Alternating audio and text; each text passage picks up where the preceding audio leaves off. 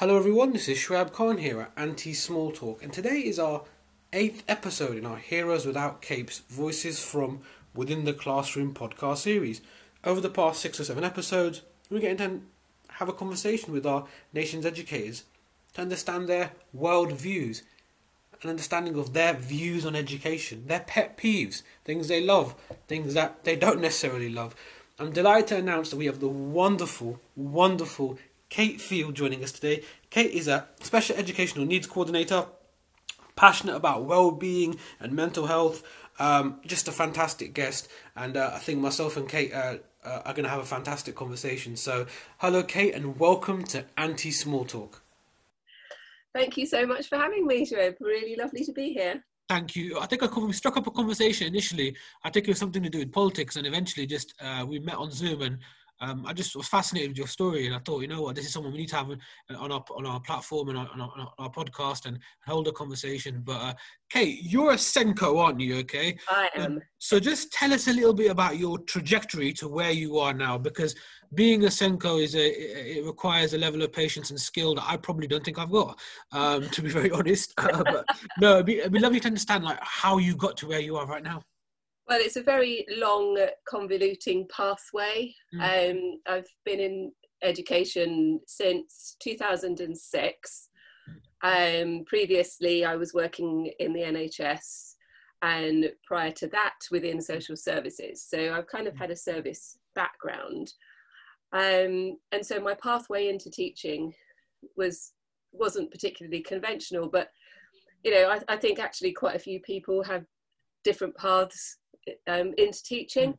So I was a little bit older. I was in my late 30s when I qualified as a teacher, and I think that kind of gave me a bit more strength. I certainly couldn't have done it in my 20s. That really wouldn't have worked at all. I'd have been rubbish. Started off as an art teacher. I did a degree in art and design, and then I followed that up with a few years later with a degree in history and social science, and that's what then took me into working with social workers in the mental health service. So I've always been interested in people whose lives are more vulnerable than others, and especially within mental health. And I think now in sort of 2020, everyone's talking about it, which is fantastic. 20 years ago, 25 years ago, people didn't talk about it, and there was a lot of stigma. And so that kind of pathway into thinking about people's mental health needs and special educational needs probably stemmed from there.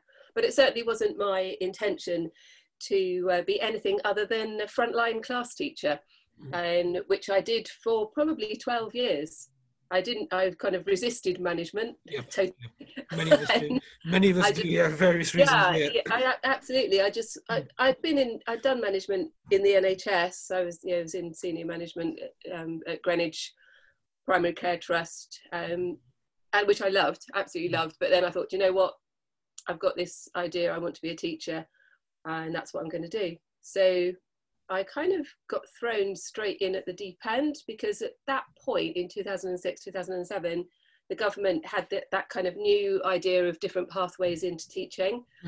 So I didn't go and do a PGCE at university. I did it in the classroom. Okay, it's like an initial teacher training sort of school-centered sort of thing. Yep.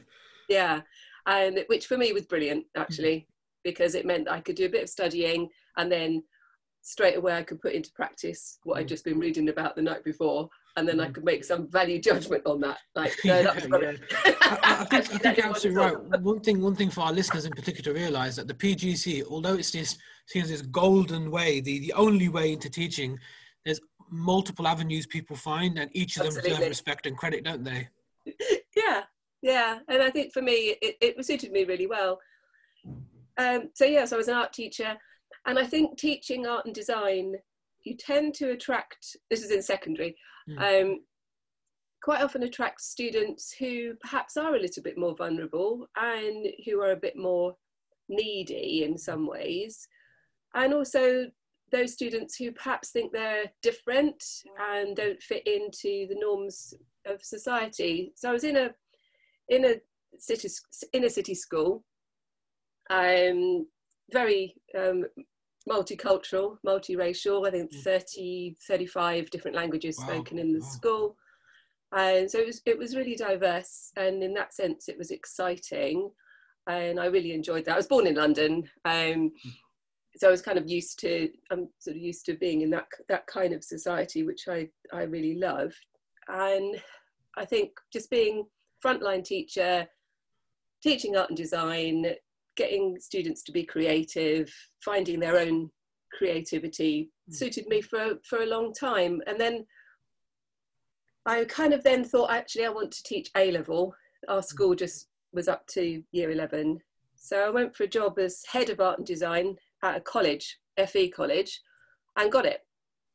And so I did that for 4 years, and that was amazing. So I was teaching A-level art and design, fine art textiles, ran a team, and sort of went into a bit of management there. That was it, I loved it. I loved it right up until the last year, and then just so many things were going wrong. We didn't have the support. There was a lot of bullying going on with the staff, not students, staff bullying, which was really distressing and very upsetting. We had tons of funding cut, and I just thought, you know what, I'm just fed up. I'm fed up with this. I don't want to be a teacher anymore. I was just so mentally drained, and I thought, yeah, I'm qualified in other stuff. I'll go and do something else. So I handed in my notice in the May. Had no idea what I was going to do in September, but I thought, no, something will happen. I've done that before as well. Just rock up and say, you know what, I'm leaving. And something just turns up. If it doesn't, we're in a bit of trouble. Yeah, and something will happen. And I thought, you know what, I'm going to go out on an absolute high. I worked my socks off in that last term of being in the school, in the college. And I worked really hard for the students and for my staff. And we put on the most amazing end of year show. I was so proud of my students. They got the best grades that I've ever had as a teacher for A-level and diploma. So many of them went on to do art and design at university, and it was fantastic. Went out on an absolute high, and that was fantastic. But it did mean that in September I just thought, right, what am I going to do now? I've been in that situation. I've been in that situation as well, where September you're sat there thinking, you know what, I've got bills to pay as well. Like, yeah, I know. I thought, this maybe have been a little bit rash. So I thought, do you know what, I'll sign on with an agency and do some supply. I thought, you know, that would be fine. So met up with a fantastic agency, really got on well with the managing director there. She really kind of got me, and she said, you know, why are you quitting teaching? You know, I can hear it in your voice. You are passionate about teaching. How about we just take a step back, and we'll just put you into various different schools, and you just to plod along, just so there's no pressure. So I said, yeah, great, fine, yeah, whatever. It was that kind of thing. So obviously, right at the beginning of September, there's not many schools that actually want teachers in that first. Yeah, they're fully stocked on the NQTs. Everyone's quite keen. No, low absence. Absolutely, and no one's gone off sick or anything like that. So she phoned me and she said, you know, how do you fancy doing a bit of TA work in a special needs school? So I said, yeah, it's fine. And so this was in Surrey, and in Surrey there are 4 big special needs schools. They're amazing. And so I ended up being a TA for 2 weeks in the special needs school. And oh my gosh, it was amazing. There was obviously no pressure because I was a TA, so it was great. It was really good, one-to-one with students. And then after about 2 weeks, one of the head teachers, one of the schools said, she said, I know you're a qualified teacher. Do you want to come and work in the school as a teacher? So for the next 2 years, I worked in the special needs school. I worked in all 4 of them actually. and that saved me. You know, it kind of brought me back to why I wanted to be a teacher in the first place. And Refinding your purpose, which I think is often needed, isn't it? Refinding the reason why you chose to be there, to even start teaching in the first place. So I think we all need a spiritual journey, don't we, here and there? And a reminder that, you know, what we are doing is worthy, and we are exceptional, and, you know, we can do it, that and previous experiences don't define us. No, absolutely. And it was a real humbling experience in lots of ways. I met some amazing people, some amazing students, some amazing parents, foster parents, and I thought, actually, I want to pursue this a little bit more. So I did a couple of courses, and I like studying anyway, so that was really good. And then round about this time, my husband Jonathan and I decided that we were actually going to leave Surrey and move to live by the sea in Dorset. Okay. Our children had grown up, and we thought, you know what, our youngest is just about to finish university. They're all independent. Let's move. So we'd been thinking about it for ages. So we decided, that's what we'd do. So the last year I was in Surrey, I worked for a bit of Surrey County Council called Access to Education, which was relatively new at that time. And basically I taught students who had, well, there were two strands. One, they're basically all students who are out of mainstream school for various different reasons. So there was a significant number of students who'd all been excluded from the PRUs, so from the pupil referral unit. So they'd all been excluded from those. Yay! And so I worked with them. School refusers, and for a whole load of reasons, and then a smaller number of students who were medically very, very vulnerable, and we worked quite closely with Great Ormond Street Hospital and Royal Brompton, and so kids who are seriously ill and so they can't go into mainstream school. So I was working with those students, and that was completely outside of a school environment. So we were working in their homes, so I really got to know families and all the sort of extended families. I got to know the other professionals that were working with them, medical people, social workers, police, all sorts of other agencies. And so that was a really good grounding, really, in the last year of being in Surrey. And then I moved down to Dorset 2 years ago. It's incredible how your journey's gone from, you know, innocuously, innocently stepping into teaching, and then having a good experience, also having a difficult experience, walking away, reflecting on it, and then finding a new niche for yourself, so reinventing yourself, which I think is incredible. I think a lot of NQTs and teachers, including myself as well, very much fixed on this idea we're going to be in the classroom forever. But sometimes something might just click in a different field. You know, I've got a friend who works in alternative provision. He started the PGC with me 5 years ago. He said to me, Shweb, I absolutely love AP. It's incredible. I get to be creative. We can do loads of different things. We go on trips, etc., etc. So it's really important to branch out and actually go and have those experiences before we, you know, cut them off completely and turn away from them. Yeah, definitely. And I think we have to realize that as we grow older, and our experience influences our thoughts, and we change. And I think that being open to that change, and being open to, actually, that's not what I think anymore. That is what I thought 10, 15 years ago, but that's actually not what I think now. And I think that's a good thing. No, I totally agree. There's not a one-size-fits-all model of where you should be for 5 years. Absolutely, yeah. I think we do set like timelines in education, don't we, where we should be in the next couple of years. But absolutely, yeah. So I'm now in the situation where I am assistant vice principal and Senko in a school in Dorset, in a town in Dorset.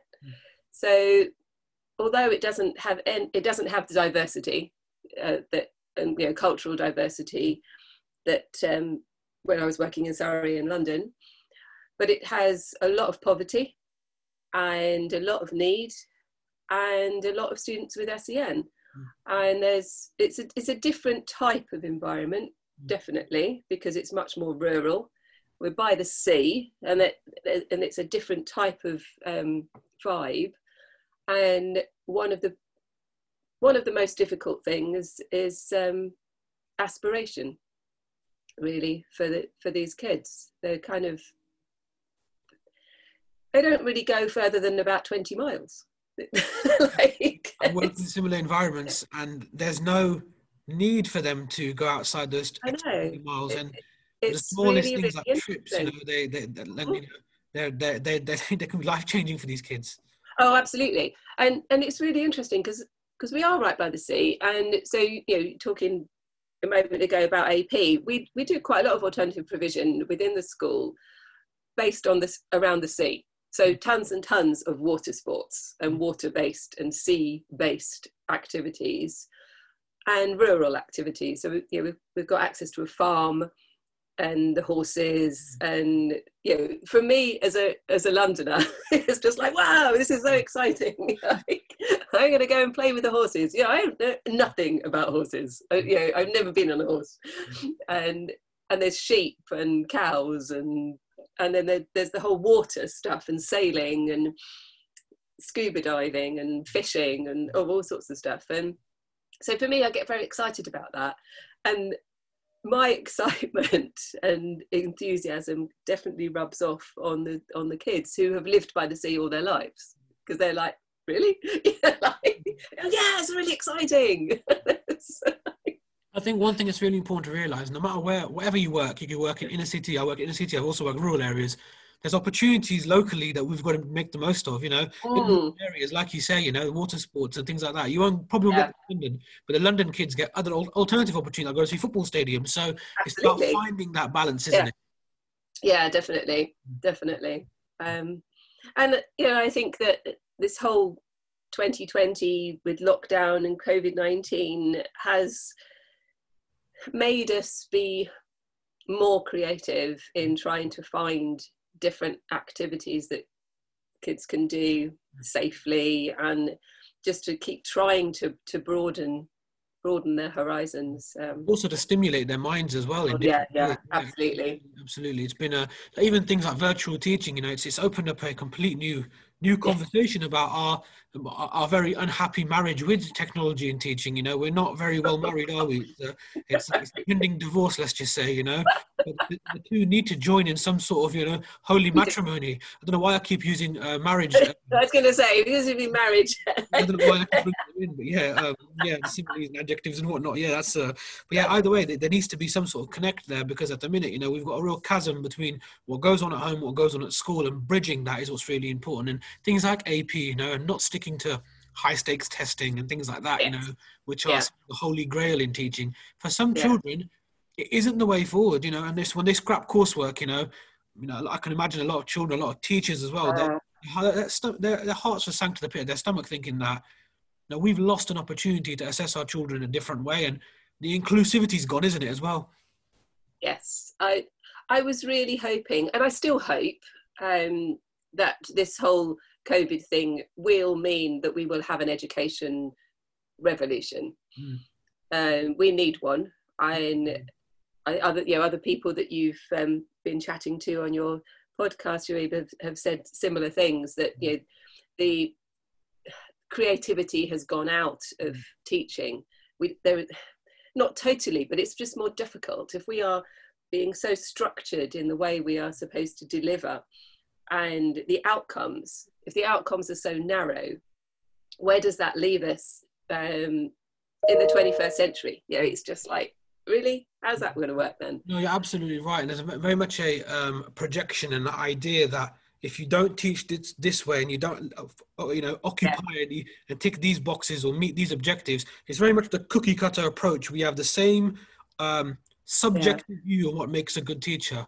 It shouldn't be the case, and it has straitjacketed creativity. It's reduced autonomy. It's there's the micromanagement as well of teachers, which is, you know, OTT at the best. You know, I've been micromanaged to the point of leaving a school. It's got to be methods and alternative ways to measure success in education. It can't come down to book looks or you know, learning walks. It needs to be something else. There needs to be something more holistic and a bit more credible that we can judge a teacher's impact on, rather than just exam results and ticking boxes. I know.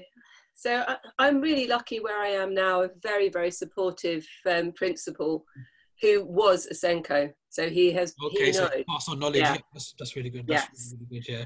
And and he's extremely supportive in my vision for inclusion, because that inclusion is my absolute passion. And this kind of links again to these government outcomes, the expected outcomes for our students, on how very narrow they are and how limiting they are. And it kind of ties in with this whole idea of, what exactly is school for? That whole kind of big philosophical question. Yep. What's the point? and to really kind of drill down on, okay, so we are in this environment with all of these children and these young people. How are we serving them for the 21st century? What are we doing there, and how is that going to work? And if we are completely restricted, which I believe we are, by these restraints, these government restraints of outcomes and what makes a good school, we're just tied. And I end up sort of being really quite rebellious about this. And then I go around in a big circle and think, well, I've got to kind of play the system somehow. We've got to try and get through this. It's just so difficult, and it doesn't have to be. I think that's the thing that frustrates me. It really doesn't have to be that difficult. Why are we saying sort of progress 8? Why do students have to have 8 GCSEs in order for us as a school to be able to tick that box to say, yeah, we got 8. They got 8 GCSEs. It's just rubbish. How about some students getting 4 and getting 4 really good ones and enjoying those 4? And then the rest of their time in the school, they're actually doing enrichment activities to help them in life. You're right. You're absolutely right. It's I think the one thing I really find really frustrating is I teach year 7s when they rock up in the first days of year 7, the babies. I know. And do you know what? You can see they are so innocent and so naive. They're so doe-eyed, and they need like a week or 2 where they just do skills.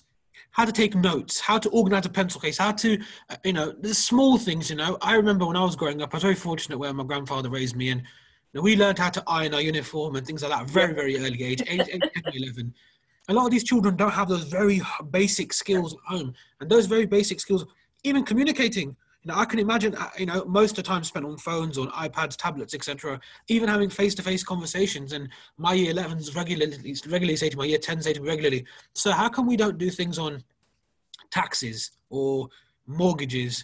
And my argument is it needs to be embedded in slowly but surely, but the detachment from the workplace and real life from school, it's getting broader, isn't it? It's getting bigger.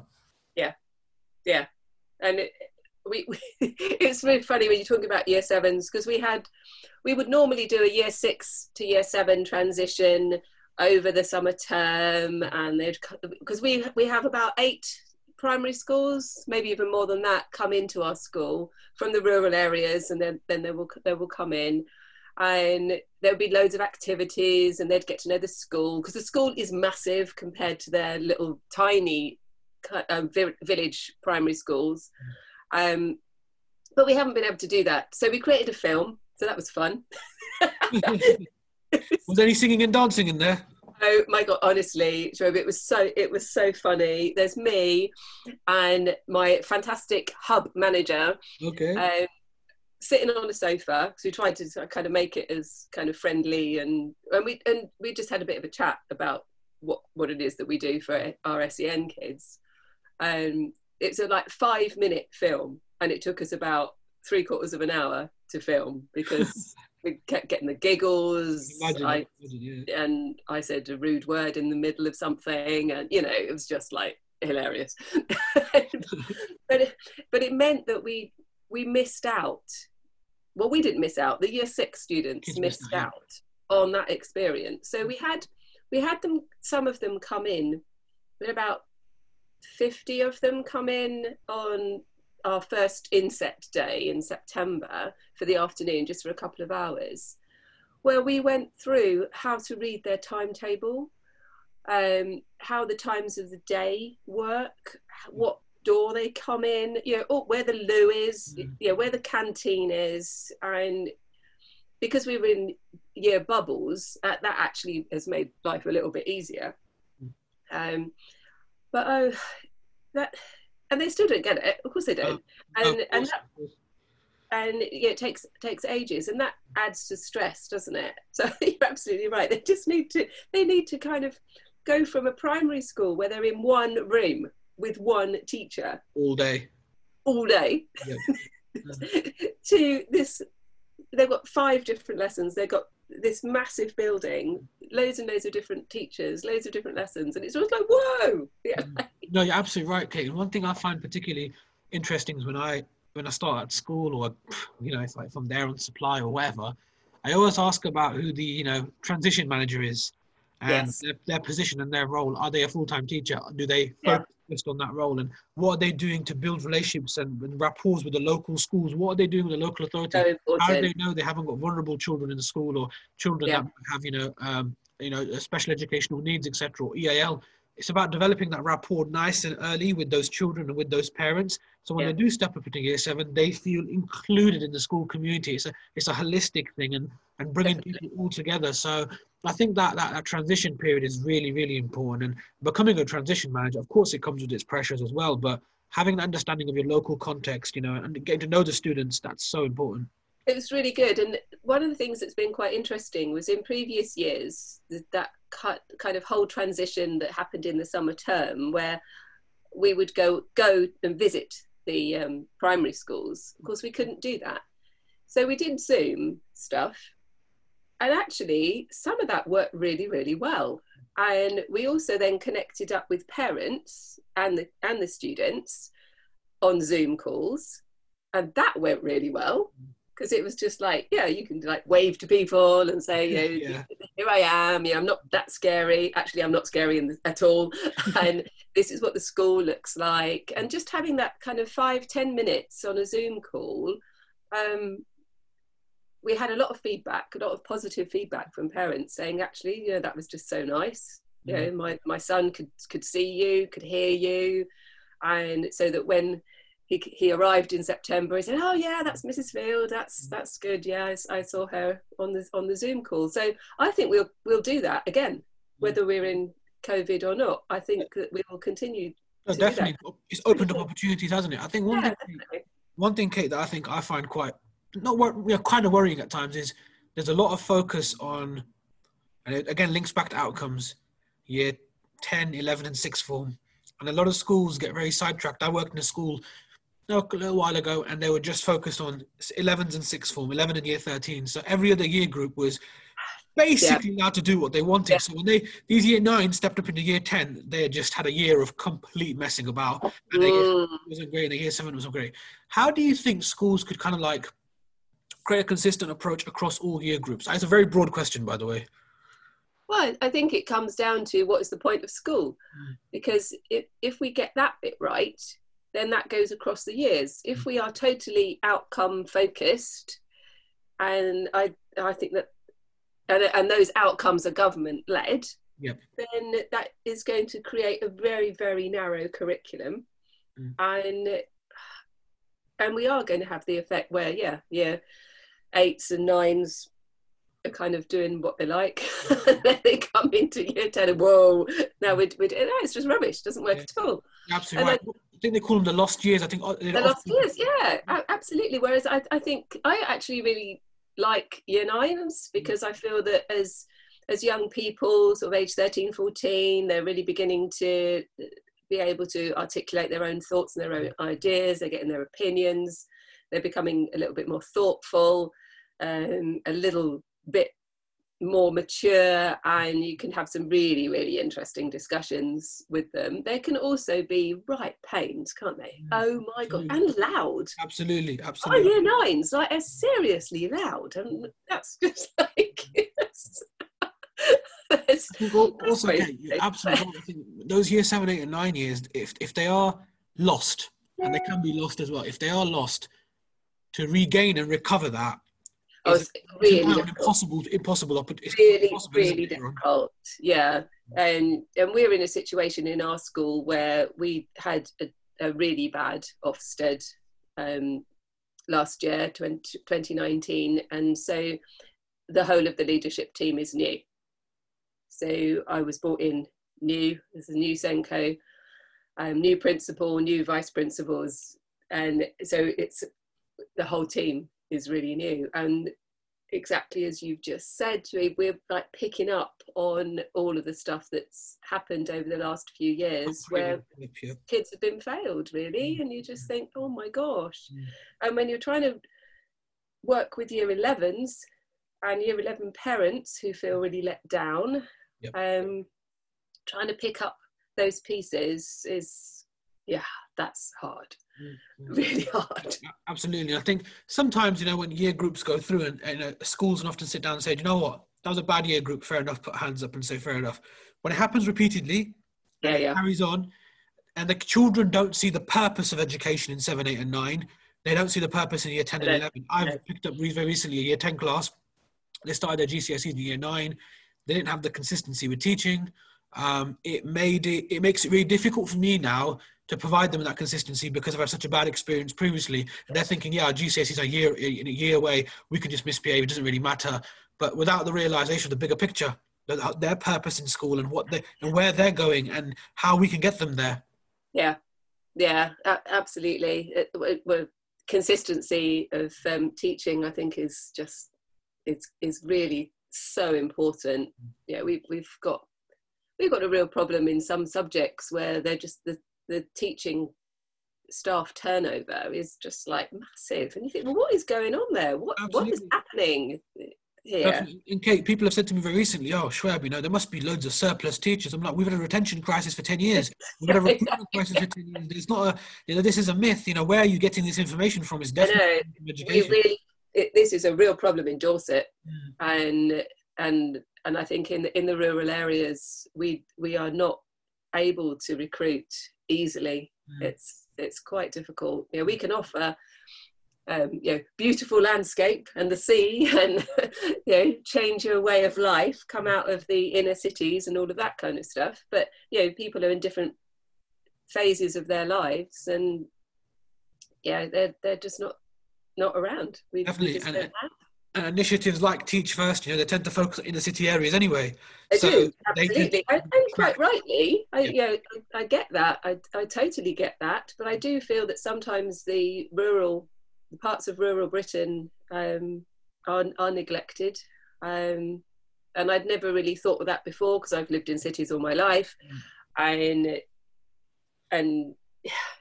holidays in the countryside type of thing, but I've never lived in the countryside before.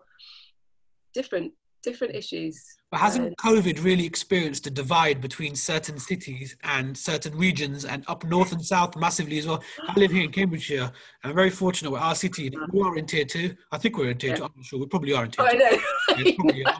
I'm not going to travel anywhere, but I might go get my eyesight tested at Barnard Castle later in the year.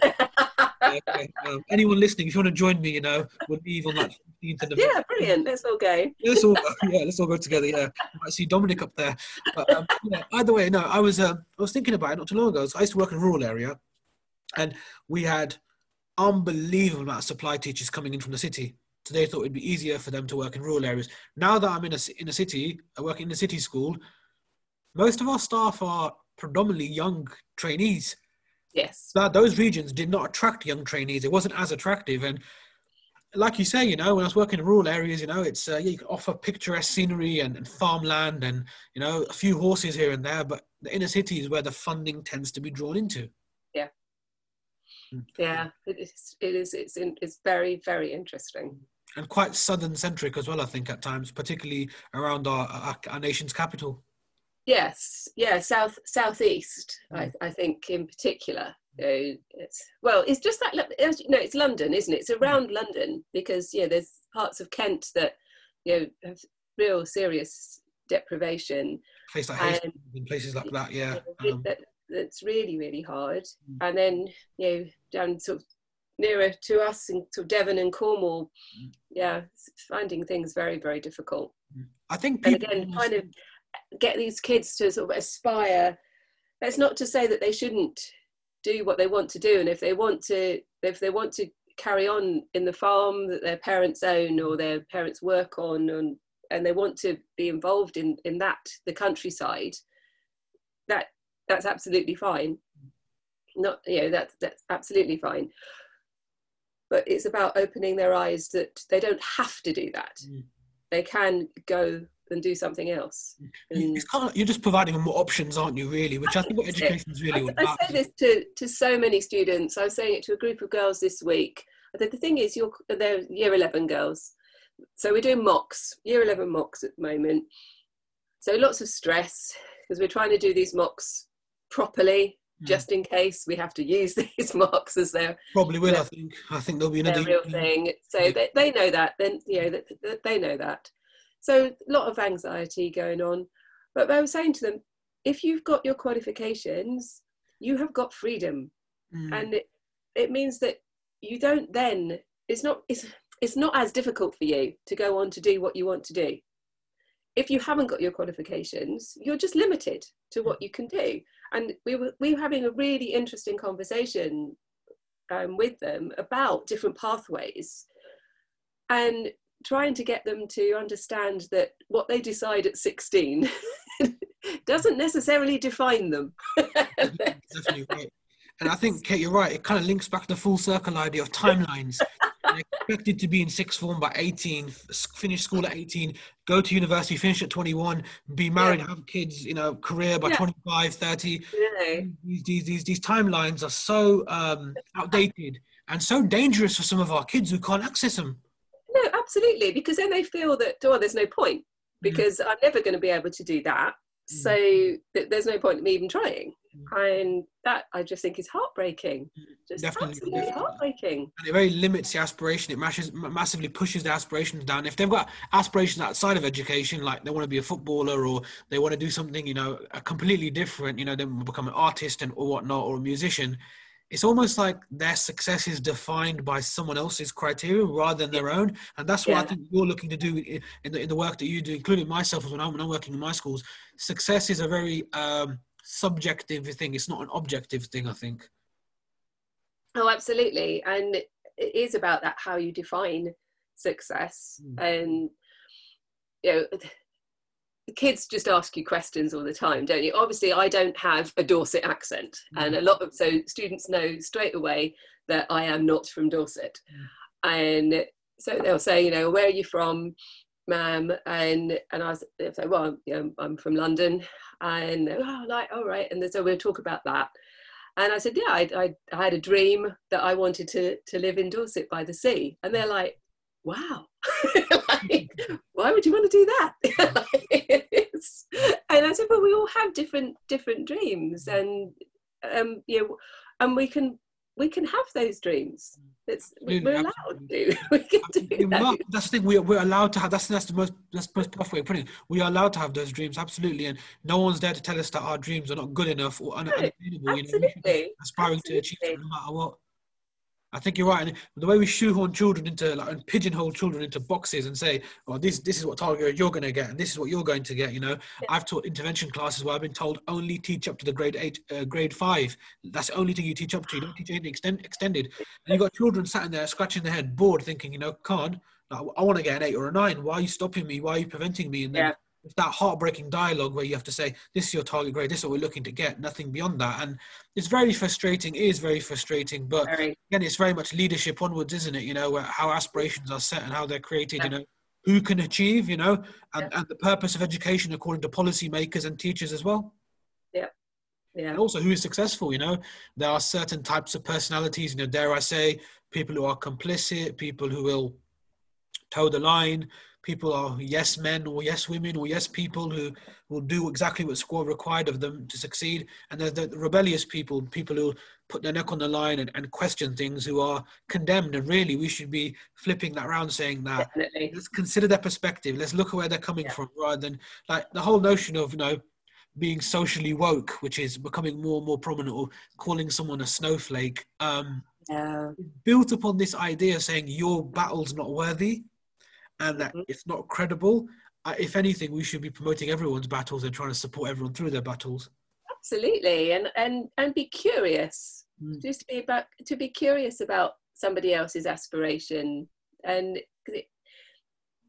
our lives are all so different, but they are all connected. And it's that kind of curiosity. You think, yeah, that's an interesting point of view. Let's talk about that a little bit more. I think one of the things that has upset me a lot over the last couple of years politically is the polarization of society, and that if someone doesn't agree with your point of view, they're automatically your enemy. Why have we suddenly become like this? Why can't we have friends who just have different opinions to us, and that's okay? You know, like, and also where did that come from? It's horrible. Absolutely, and approach them in a kind way rather than ram the opinion down their throat to the point where they're vomiting the rubbish you just told them. I know. It's disappeared. It makes me really sad. Makes me really, really sad, and I don't know why this has happened.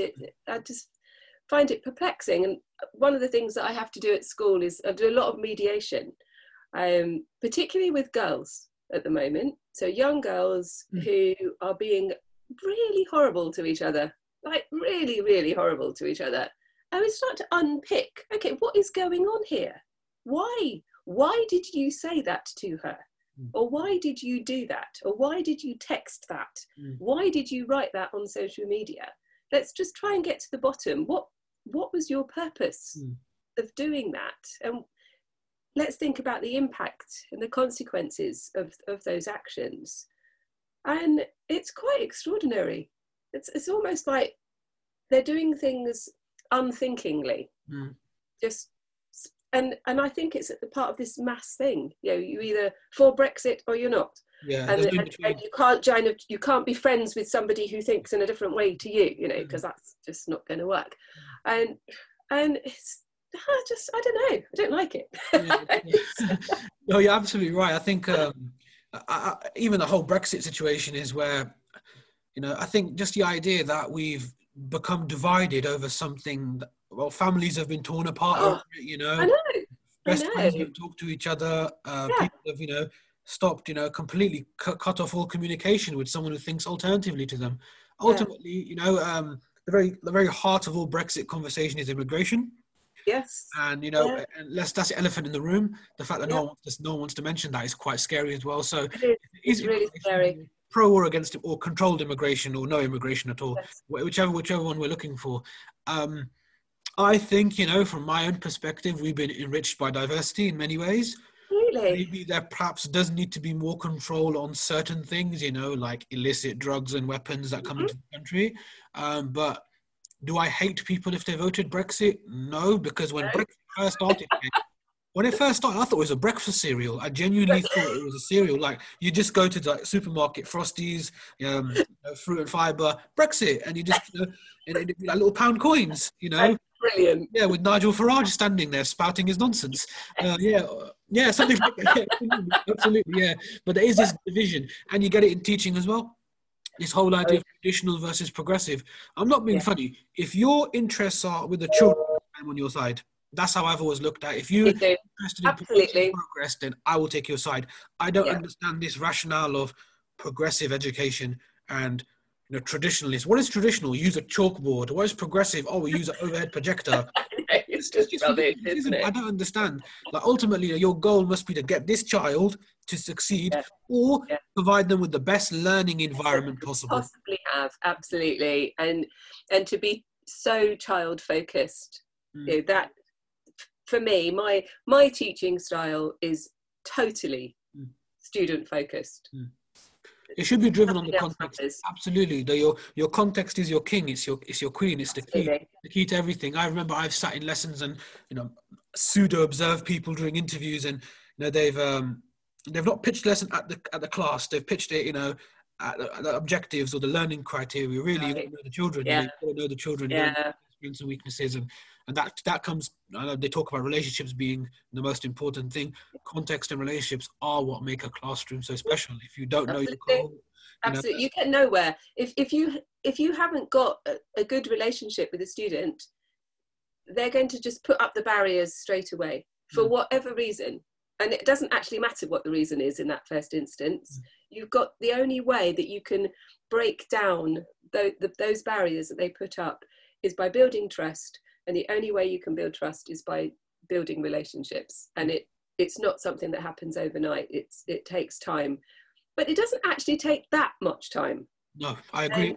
Yeah, it really doesn't. But you do have to put in the effort. And that means that you have to forget that time yesterday when they swore at you, and you have to forget that, and then you start again, and you smile and you say hello, and you ask them how they are, and then you remember a tiny little bit about something that they really like, and then you talk about that, and then you let them go. And then the next day you say hello, and you pick it up, and you smile, and you say, remember, you can come in and have a chat with me whenever you want. I don't want to talk. What do I want to talk to you for? Well, I just thought, you might want to. Next week, they're rude to you again. But the following week, suddenly they're there. They turn up at your door. Definitely. I think one thing that's really important, Kate, I have always said this, no class is unteachable. I don't believe that. Yeah, I believe there's a pedagogical skill or a personality that can help foster and support those children. And I think a lot of it comes through consistency. Like I've taught, I in my first year of teaching during my NQT, had a class of predominantly boys, of 34 of them. We used to have 5 TAs in there and 3 members of senior leadership. It was, wow. It was one of them classes, it was one of those high. Basically, I just said to my mentor, she's like, Shoaib, are you sure you want to take this class? I'm like, I'm an NQT. Do you know what? Let's do it. And within a week, I was like, Gemma, what have you done? She's like, no, you chose to do that. You volunteered. So it took me a term from September till about mid-November, early January to break the ice with them and get to understand them. And by the end of the year, they would come into lessons early. They were being a bit more courteous towards one another. There was less arguing, infighting, and even getting ready for exams. You could see that it meant more to them because they knew they had the teacher there regularly and the teacher wasn't going anywhere. But that consistency is important. And at a time of our retention and recruitment crisis, ultimately not dealing with these bigger issues and putting a plaster over them, it really destabilizes us. And it's the knock-on effect it has on those kids is very traumatic. Yeah, it is. One of the things that you just said there is about you caring. They know that you care about them. And it's not just a kind of a sticky plaster thing. It's a genuine interest in them, and that consistency, and to be consistent. I mean, it's exhausting. It's absolutely exhausting. But it's so worth it. It really is worth it, because it does pay off every single time. It will pay off. Definitely. And I think if you get for a teacher in particular, if you get their training year and the NQT year right with them, they can. They find ways and it works. Me, I had a very good NQT. I was very fortunate. I was worked in a difficult environment, but I was very well supported. I think the years on where I've run into things like data-driven, systems and Ofsted. And that's when my love for teaching wanes away. That's when I lose that sort of ability to have that impact, because in the back of my mind, I'm thinking, even it sounds really crazy, but in the back of my mind, I'm thinking, will this conversation get this child a grade 5? And it's horrible having that and not being able to break away from that divide. And I think you mentioned well-being when we first started speaking as well. Yeah. The well-being of a teacher is imperative. Yes. And nowadays, when it's become a hashtag and a populist thing, it means so many different things to so many different people. But giving a teacher time and space to unpack the shit they're going through, pardon the language, that is the most important thing, I think. Yeah, it is. It is about having time, and that just time to think, just to take a step back.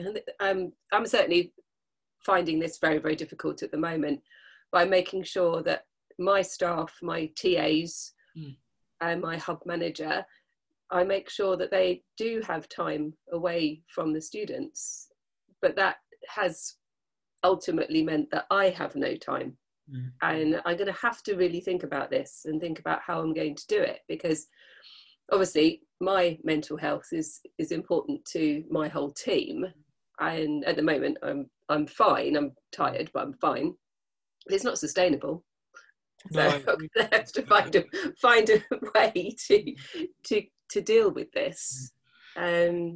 It's tricky, isn't it? Because we're in a culture where to be busy is seen as a good thing, isn't it? It's like, I'm busier than you, and you think you're busy. Look at my day. It's the same thing with, like, on social media when people are making displays. Oh, I've made this display. Have you seen mine? Oh, hers is really good. Oh, they've made one as well.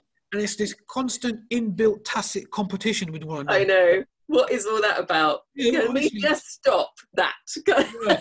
I remember I pulled over an NQT once, and he was like, "Oh, Shweb, I'm making these cue cards for my students." I'm like, where is it empirically driven what you're doing? Oh, it's not.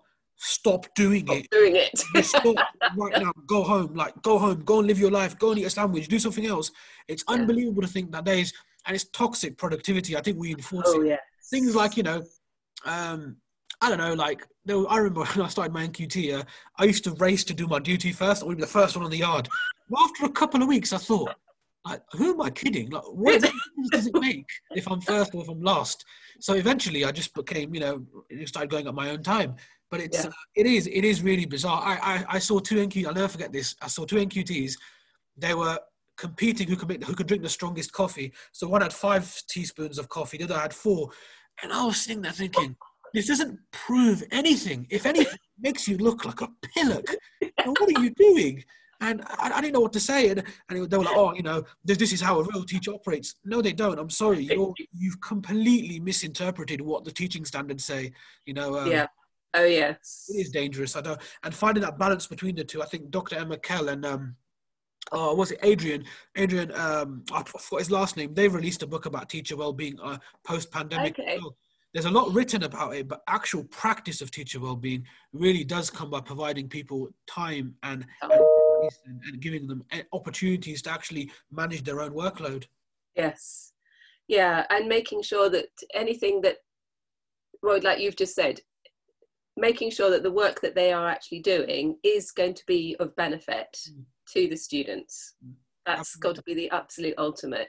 I learned quite early on. I've always had I've got a strong rebellious streak in me. You're a social scientist, that's expected, and an artist as well, so it's expected. Absolutely. So I think this came from working for the NHS actually, where there'd be demands put on me. I need to do this, this, and this, and I need to do this form and fill out this form and do this. And in my mind, I'm thinking, why? Right? What is the point of this particular exercise? And I learned, as I got a bit more confident as well, I would ask, why am I doing this? In all kind of like, very polite and everything, what is the purpose of this particular exercise? Because it's going to take me about 2 hours or whatever. Why am I doing it? And if they couldn't give me an answer, I didn't do it. Yeah, I just didn't do it. I agree. I agree. It's just that I'm not doing it. And one of the schools that I worked at was absolutely notorious at like changing systems every 6 months as to how you mark books or how you record things. And I just had this idea, probably read too much dystopian science fiction, that all the stuff that I was collating was actually just going straight into a bin. It was. And, no one was looking at it. And so I just stopped doing it. And one of the guys that I did my NQT with, we ended up being in the same school for a number of years and became really good friends. And he was very conscientious. And he would say to me, Kate, how have you got time to do that? I said, I haven't done it. And he said, what do you mean you haven't done it? I said, well, I haven't done it. And he said, how long have you not been doing it? So I said, about 4 months. And he said, and no one's asked you for it? Nope. No, they don't. I remember during our PGC, there was these big folders that were created, and everyone saying to me, Shweb, we made a database. I'm like, oh. And I was I'm apathetic anyway. So I was thinking, if you don't impact the kids, I'm not doing it. And then one day we were called in, we were told to bring in all these folders, all these wonderful folders. I just brought my little folder in, put it in the desk and left it there. And everyone's like, Shweb, they're going to fail you. I'm going, no, they won't. They won't look at them. And I came back and I put a piece of paper inside my folder, and if it opened out fully. And I was the only person, I opened it. I just knew I was your first person to touch that folder. They were like, oh, you took a big risk, didn't you? I go, yeah, that folder's actually got blank paper in. There's nothing in there. Literally, there's nothing in there. If I'd been pulled up and questioned, I would have had the information somewhere. I'm not exactly sure where, but I've had it somewhere.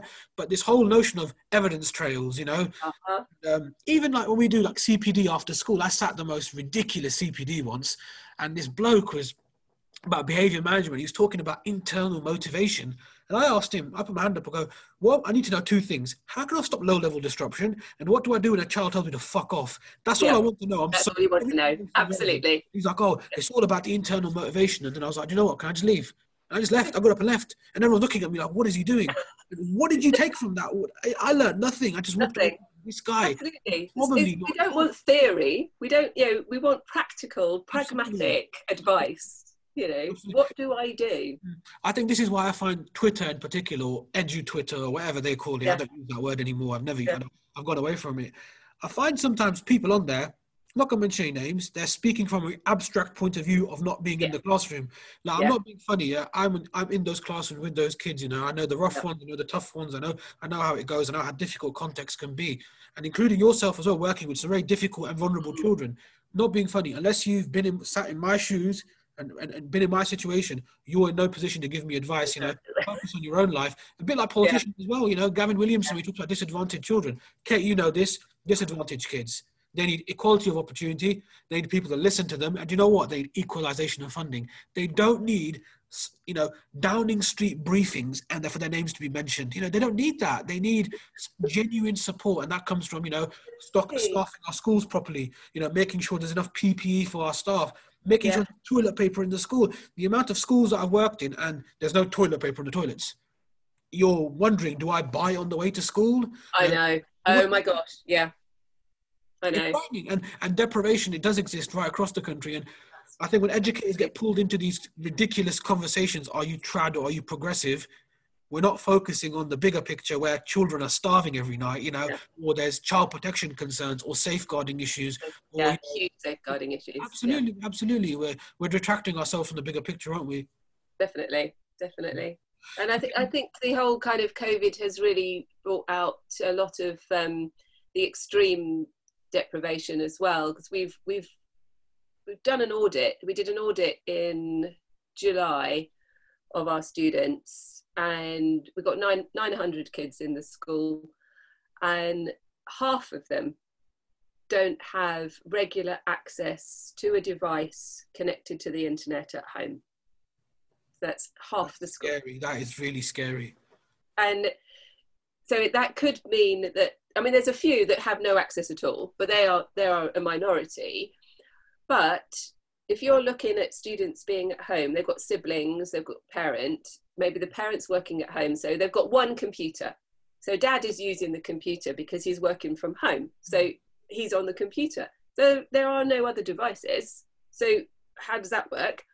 Or even if there is like an iPhone or an iPad or something, how's that all working when everyone's trying to do stuff all at the same time, and you've got different siblings, you've got different students in different sort of siblings in different year groups doing different things? It's just not going to work. No. And we wonder why they're not accessing online lessons. Of course. And then good old Gavin Honey, he left there's 10,000 of those laptops, which have gone missing. Where are those laptops? No. Gavin, if you're listening to this, unblock me on Twitter, please. That'd be brilliant. And secondly, where are those laptops? And you think to yourself, we're the 5th richest country in the world. We've found the vaccine. Apparently, it's all down to us, and we've got children that don't have the basic amenities at home, heating. No. Food. They don't. They haven't got that, and we have a lot of kids who come to school hungry. They haven't had breakfast. There's a significant number who come in. So in my hub area of SEN, we've got a larder. We've got cereal bars, and we've got hot chocolate and biscuits and bread, and we can make toast. And it's really hard, because how is a student going to possibly access education if they're hungry and they're fearful? It's just not going to happen. Of course, absolutely. And onus comes, more pressures placed on teachers. Absolutely. Yeah, the pressure then comes exactly. on. It opens up a wide range of safeguarding issues, and local authorities are not getting the funding they need. It's and the chronic underfunding of schools. This whole COVID has exposed austerity in a nutshell. A lot. This is something we could talk about for hours. Absolutely. Yeah, it's a very very topical thing where I think everything really links back to the past decade of Gove, policies, and then also austerity, which is married to that as well. Absolutely. Yeah. Yeah. Okay, I'm just very conscious of time. Okay, but Of course, I yes. really need to ask you. Okay, Yeah. two things you love about teaching, two things you don't necessarily love about, or just education in general. The things I love is just working with children and young people. Mm. There's never a dull moment. Yeah, there I've is a never been bored in the whole of my teaching career. I have never been bored, except if I'm doing that exam adjudication. That is like, okay, yeah. dull. But apart from Yeah. that, so yeah, and I've met some amazing colleagues, and so I think for me that it's forever challenging, never dull. So it's so interesting, and that feeling that you know that you are making a difference. Mm. It won't be obvious straight away. Sometimes it's obvious straight away, but most of the time it's not. And it might be years and years later that a student will contact me completely out of the blue. They've found me on Twitter or Instagram or something, and you just think, oh my gosh, that I did actually make a difference there. So they're the main things that I love. Things I don't love, I think the frustrations that we've just been talking about, the restrictions that we're put, the narrowness of the curriculum, those sort of more general things, they're the things I get very frustrated about. Absolutely, yeah. It's surreal to think that, teachers are frustrated people, and they're frustrated for the right reasons. Their voices are not being heard. They're not being considered, in conversations about inequality, or even brought into conversations to actually speak about things that concern them. If you was to ask a general teacher about their general issues in the classroom, it opened up an entire can of worms, but that's something no one seems to. It really would. Absolutely. We've got some incredible people on social media. I'm in interaction with people like, Dan Morrow, and people very vocal, Deborah Kidd, very vocal. These vocal people deserve to be heard. They are clearly speaking from a vantage point where, their concerns are the concerns of the majority of us. Yeah, Absolutely. definitely. And Kate, to finish off, okay, because anti-small talk always does a little bit of small talk before we leave, okay? I read in your bio, okay, you're a singer, okay? I am. There's definitely some sort of musical element to you, okay? And I love asking people about what's on their playlist, okay? So, Kate, okay, I know it's Christmas time, we're approaching Christmas, okay? I know. Are you an E17 fan? What's on your playlist right now? Oh, I go totally cheesy at Christmas. Okay. Totally cheesy. So this morning I was listening to Pentatonics. I sing a cappella, so I sing in an a cappella group, and it's just, I love it. Very frustrating that we can't actually get together and rehearse. There's five of us in the group, and we should have had gigs throughout the summer and that kind of stuff. But my musical influence is diverse. My parents are both folk singers, and my dad is in his 80s and he sings in a shanty group. Wow. So I've had like folk music all my life, but I was also a chorister. And so I was brought up in the Church of England, and I was one of the first girl choristers. And so all of that kind of Christmas music that you'd have in churches, I like to listen to that. So carols from kings and all of that. Okay. But I was also a teenager in the 1970s, and so I was hugely influenced by punk rock and things like Blondie and Chrissie Hynde, and so a whole mixture of folk music, indie rock, punk rock, and and church music. So hey, that's a quite eclectic mix, absolutely, isn't it? Yeah. I know. But one of the things that I'm absolutely loving at the moment is the Scandinavian indie rock scene, and it's quite niche and really, really interesting. So a real sort of blend of instrumental, a cappella, folk music, bass, and then some real kind of interesting electronic sounds. I just love all sorts of music. I love live music. Can't wait to start going to pubs and listening to bands again. Really missing that. I'm looking forward to Spice Girls reunion when that starts. Of course you are, Shoaib. Of course you are. I don't know what happens to me. I just play everything. I mean it. I got the most eclectic taste ever. I love it though. It's because music. I mean, it just makes you happy, and and I absolutely love it. So all sorts of music. I'm always willing to listen to what my students are listening to, and they will listen to what I'm listening to. I like different world music, so I'll listen to one of my students from Kenya, and was listening to sort of Kenyan folk music, and it was just like, whoa, I'm loving this. Let's kind of like listen to a bit more of that. So yeah, all sorts. Definitely. I think one thing, you can evoke memories with people. I think that's one thing. I think I shared the song by what's it called? I shared Massive Attack a couple of weeks ago. Right. And the number of people that messaged me saying, Shweb, I played that at my wedding. That was from.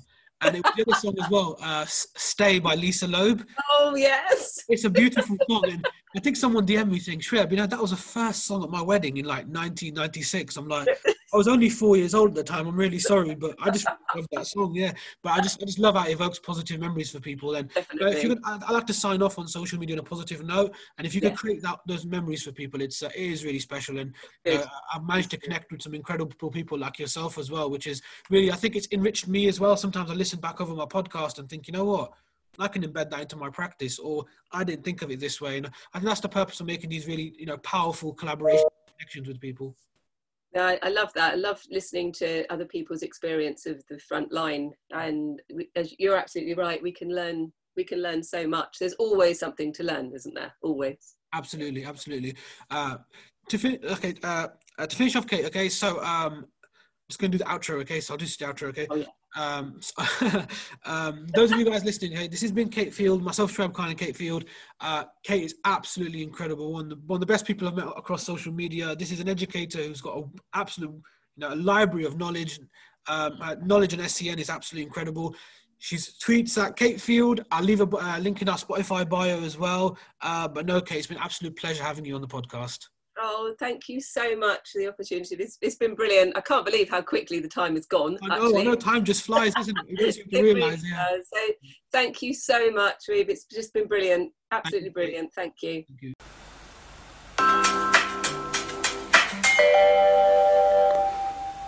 Hello everyone, this is Shweb Khan here at Anti-Small Talk, and today is our 9th episode in our Heroes Without Capes Voices from Within the Classroom podcast series.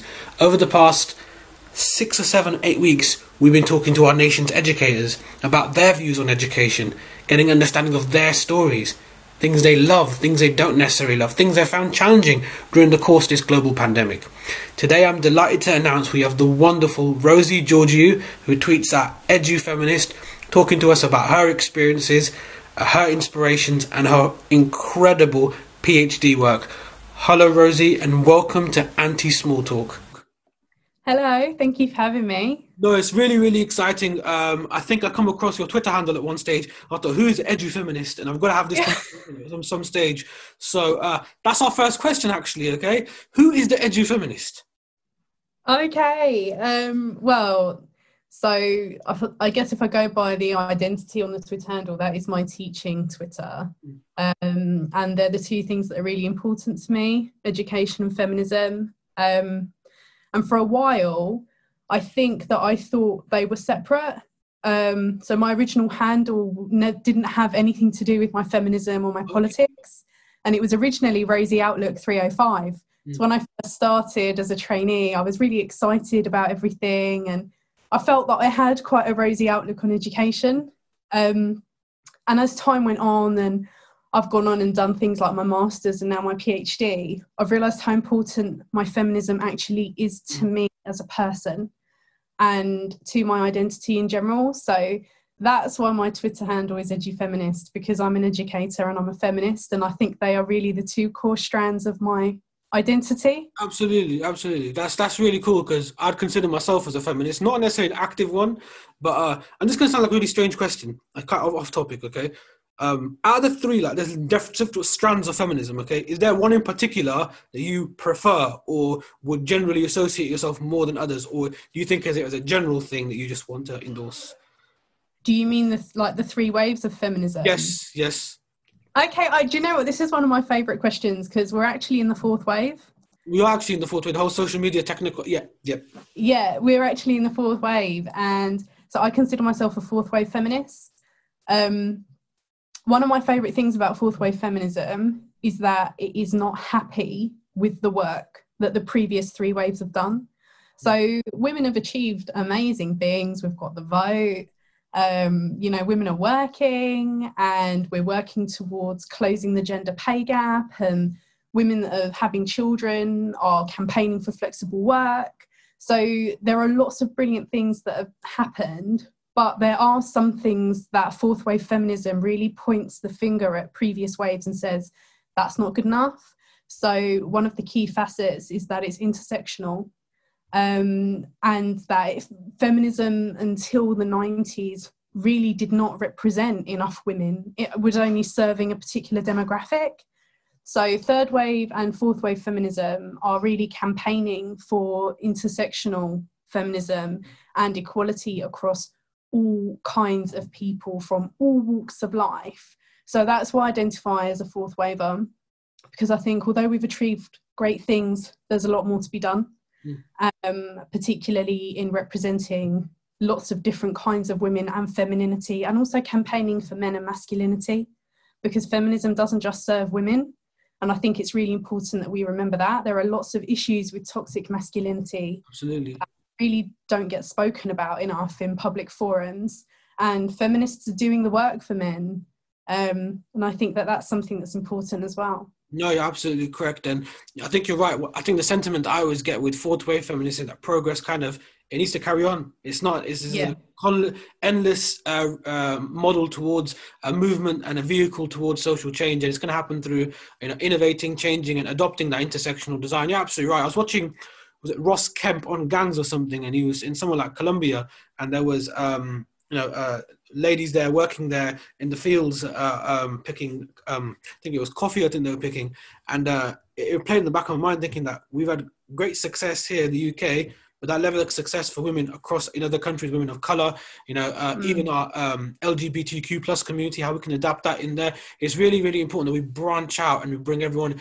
And I think it's really boils down to the idea of it's equality for everyone, or it's equality for no one. So it's also recognising privilege. I think this is what 2020 has kind of been about, leading 2021. So recognising our privileges as, white people, Asian people, even with our genders as well. So all these sort of like, strands of inequality or equality kind of need to be crossed over for us to tear apart social structures and say, yeah, things are not fair for you because of this, this and this, not just because of one characteristic. Yeah, I think my favourite thing, probably if I had to sum up fourth wave feminism, I would say it's not enough.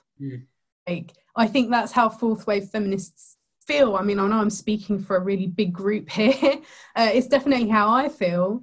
This is great, but it's not enough. And I think that it taps into lots of the things that we've seen in 2020 as well, like racism, stuff like that. Yeah, absolutely. Yeah, you need to educate yourself. You need to be aware of your own privilege. And in being aware of your own privileges, you need to be aware of the fact that other people do not have that. So having your eyes open, being aware that that is not enough. Your own lived experience being the only lens that you see the world through is not enough. So, yeah, I think the other thing I love is that it's online. I love the art being made. I think it's fantastic. It's a whole postmodern, yeah, absolutely. Abstract art, yeah, absolutely. It's great. And it's, platforms like Instagram have really taken a turn in the sense that, well, I don't know about you, but when I first got my Instagram account, I was taking photos of my food and I didn't get that far. No, no, I didn't know. The sunset, I've got a few of them. Yeah, I've got a few sunset photos. Yeah. I think someone. Yeah. But it was this autobiographical platform, right, where you were sharing your life with your loved ones and sometimes a wider platform. Whereas now, or maybe because I'm part of a feminist echo chamber on there, so I do need to be mindful of that. But when I log onto that platform, I see a lot of content that's been made particularly for the platform. So some amazing activism by body positive influencers and illustrators and content creators. People are making digital activist content in the form of artwork and clips and sounds and podcasts, and putting stuff up on Instagram as a way of sharing. And I think that aspect of it can go viral, the potential for something to go viral, I think is one of the things that's so exciting about the movement. Because when something goes and all of a sudden that engagement increases and your audience explodes and you're reaching people that otherwise you wouldn't reach, and then more traditional forms of media start to become engaged in the activism, I think that's when it gets really exciting. I'll never forget Oprah's Me Too speech, Golden Globes. Yes, I remember that. Yes. That was such an amazing moment in history, because not only was the speech itself powerful, the art that came from that, the posters, the photos of her, the captions, all of the hashtags that come with it as a way of archiving the process. I think that's something that I'm also really interested in, is how do we archive the content that we've made that is part of our digital activism? Because once it's published, provided you don't delete it, it's there forever. I mean, and arguably even once it's been deleted, it's there forever. But I'm not necessarily tech savvy enough to kind of work around that limitation. But yeah, so that sense of sharing content that is activist, the way in which it's shared, and the potential for really big engagement because of the nature of the movement and how it spreads so quickly. I just love it. I think it's so exciting. No, you're right. It becomes a world of its own, doesn't it? Which is really cool. That's what I always find. Yeah, absolutely. Even like when I'm blogging and stuff, and even podcasting, you see people in, like, I don't know, Afghanistan listening to you, thinking, wow, how did it get there? It's insane. Yeah. And, it's reached someone else, and the global outreach of it's enormous as well. Well, it's unlimited potential in that respect. Once you release something, if it resonates, it's got unlimited potential. And I think you realise with that activism that actually you represent people, and that's really important, because what we're noticing about social media is that you are able to represent people that on traditional forms of media may feel that they are unrepresented. Yep. So therefore, social media creates this platform for the minorities, the marginalized voices, right? Definitely. That's really cool, because all of a sudden it's like a place where you find your tribe, and people think like you do and share your ideas. There's so much about that that's brilliant. I mean, of course, there are limitations with everything. Everything has a danger. But I think, that's why Fourth Wave Feminism excites me so much, because it's moved from the page onto what I would consider more of a platform. Yep, absolutely. And it brings with it this whole sort of sense of performance and theatre. And I don't think that feminism was particularly theatrical before now.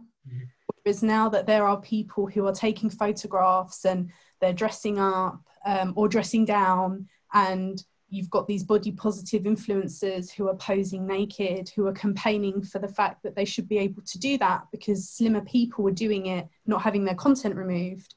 But, essentially fatter people that have put naked photos up have had their content removed. And then there's been activism around that. So, I think it's amazing. It's a really reactive movement, which is cool. I think it's needed at a time where we do need social change, and where, marginalized voices are not being heard.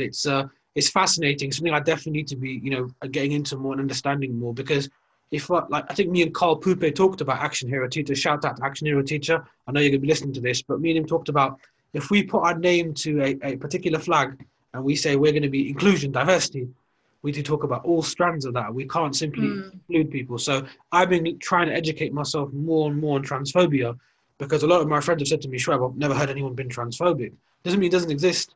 It doesn't mean it doesn't exist. It's definitely out there in the public domain, and the trans community do feel very targeted. So educating, using the right, pronouns and nouns, and, addressing people with they, and asking them, what they feel comfortable with, asking them about, and in a sincere and compassionate way, not in a transactional way. It's a learning curve and a process. And I think we're going to do that by having these conversations. Do you know what? I've got a couple of thoughts on that. One, I don't think it's hard. I'm not dismissing a big issue, but what I mean is, hello, my name's Rosie. My pronouns are she, her. What's your name and what are your pronouns? I don't think it has to be a particularly difficult conversation to have. I think if you introduce yourself with your name and your pronouns, that's a really comfortable way of doing it, and it normalizes it. I have my pronouns on my email sign off at work, and on my email sign off on my personal email, and on my Twitter handle. I actually think it's really important. So yeah, I do think that, I mean, my brother is gay, so we have conversations about gender, the importance of your identity, feeling seen for who you are, being accepted and loved for who you are, not being dismissed or invisible. So I have a lot to thank him for, in the sense that I'm interested in these things as a feminist anyway. I do a lot of reading around gender and pronouns. So maybe I have a natural bias towards that. But yeah, I also have those conversations at home with my family. But yeah, so I don't think it should be difficult. Hello, my name's Rosie. I go by she, her. What's your name? And we're teaching children, who are growing up in a world where this is more important than ever before. I've taught children that are transitioning, and they need to feel that they're seen and represented, even though I myself am not transitioning and don't have any plans to in the future. You know, if that doesn't change, we'll find out. But so I make it my business to make sure that all children feel that in one way or another they're represented and respected by me. Absolutely. That's the way forward, you know that, and I think that's why we struck up such a good conversation to start with. I think we did Zoom beforehand. It lasted like 2 hours, and it was just a general chit chat about inclusion. I can see, you know, how passionate you are about it. But linking into this fourth wave feminism, Rosie. Okay, so in your bio, okay, we spoke about, okay, you're doing a PhD at De Montfort, okay, PMU, okay. Can you like shed some light on that, because I know you're very passionate about the work that you're doing, okay, and it's very particular. Like, I've never heard of anything like this before, so it's unique, okay.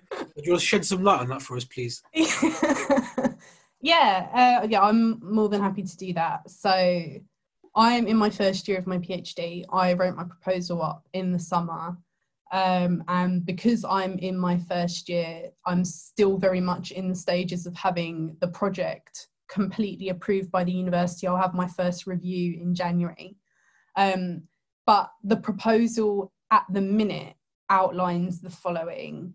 So I will be tracing the shifts in feminist politics and considering the ways in which Chick Lit responded to these concerns, if at all, in the 90s. Some research has been done on that before. So my original contribution to knowledge will be identifying those gaps with contemporary Chick Lit, if it still exists, because Chick Lit has been declared dead on many occasions.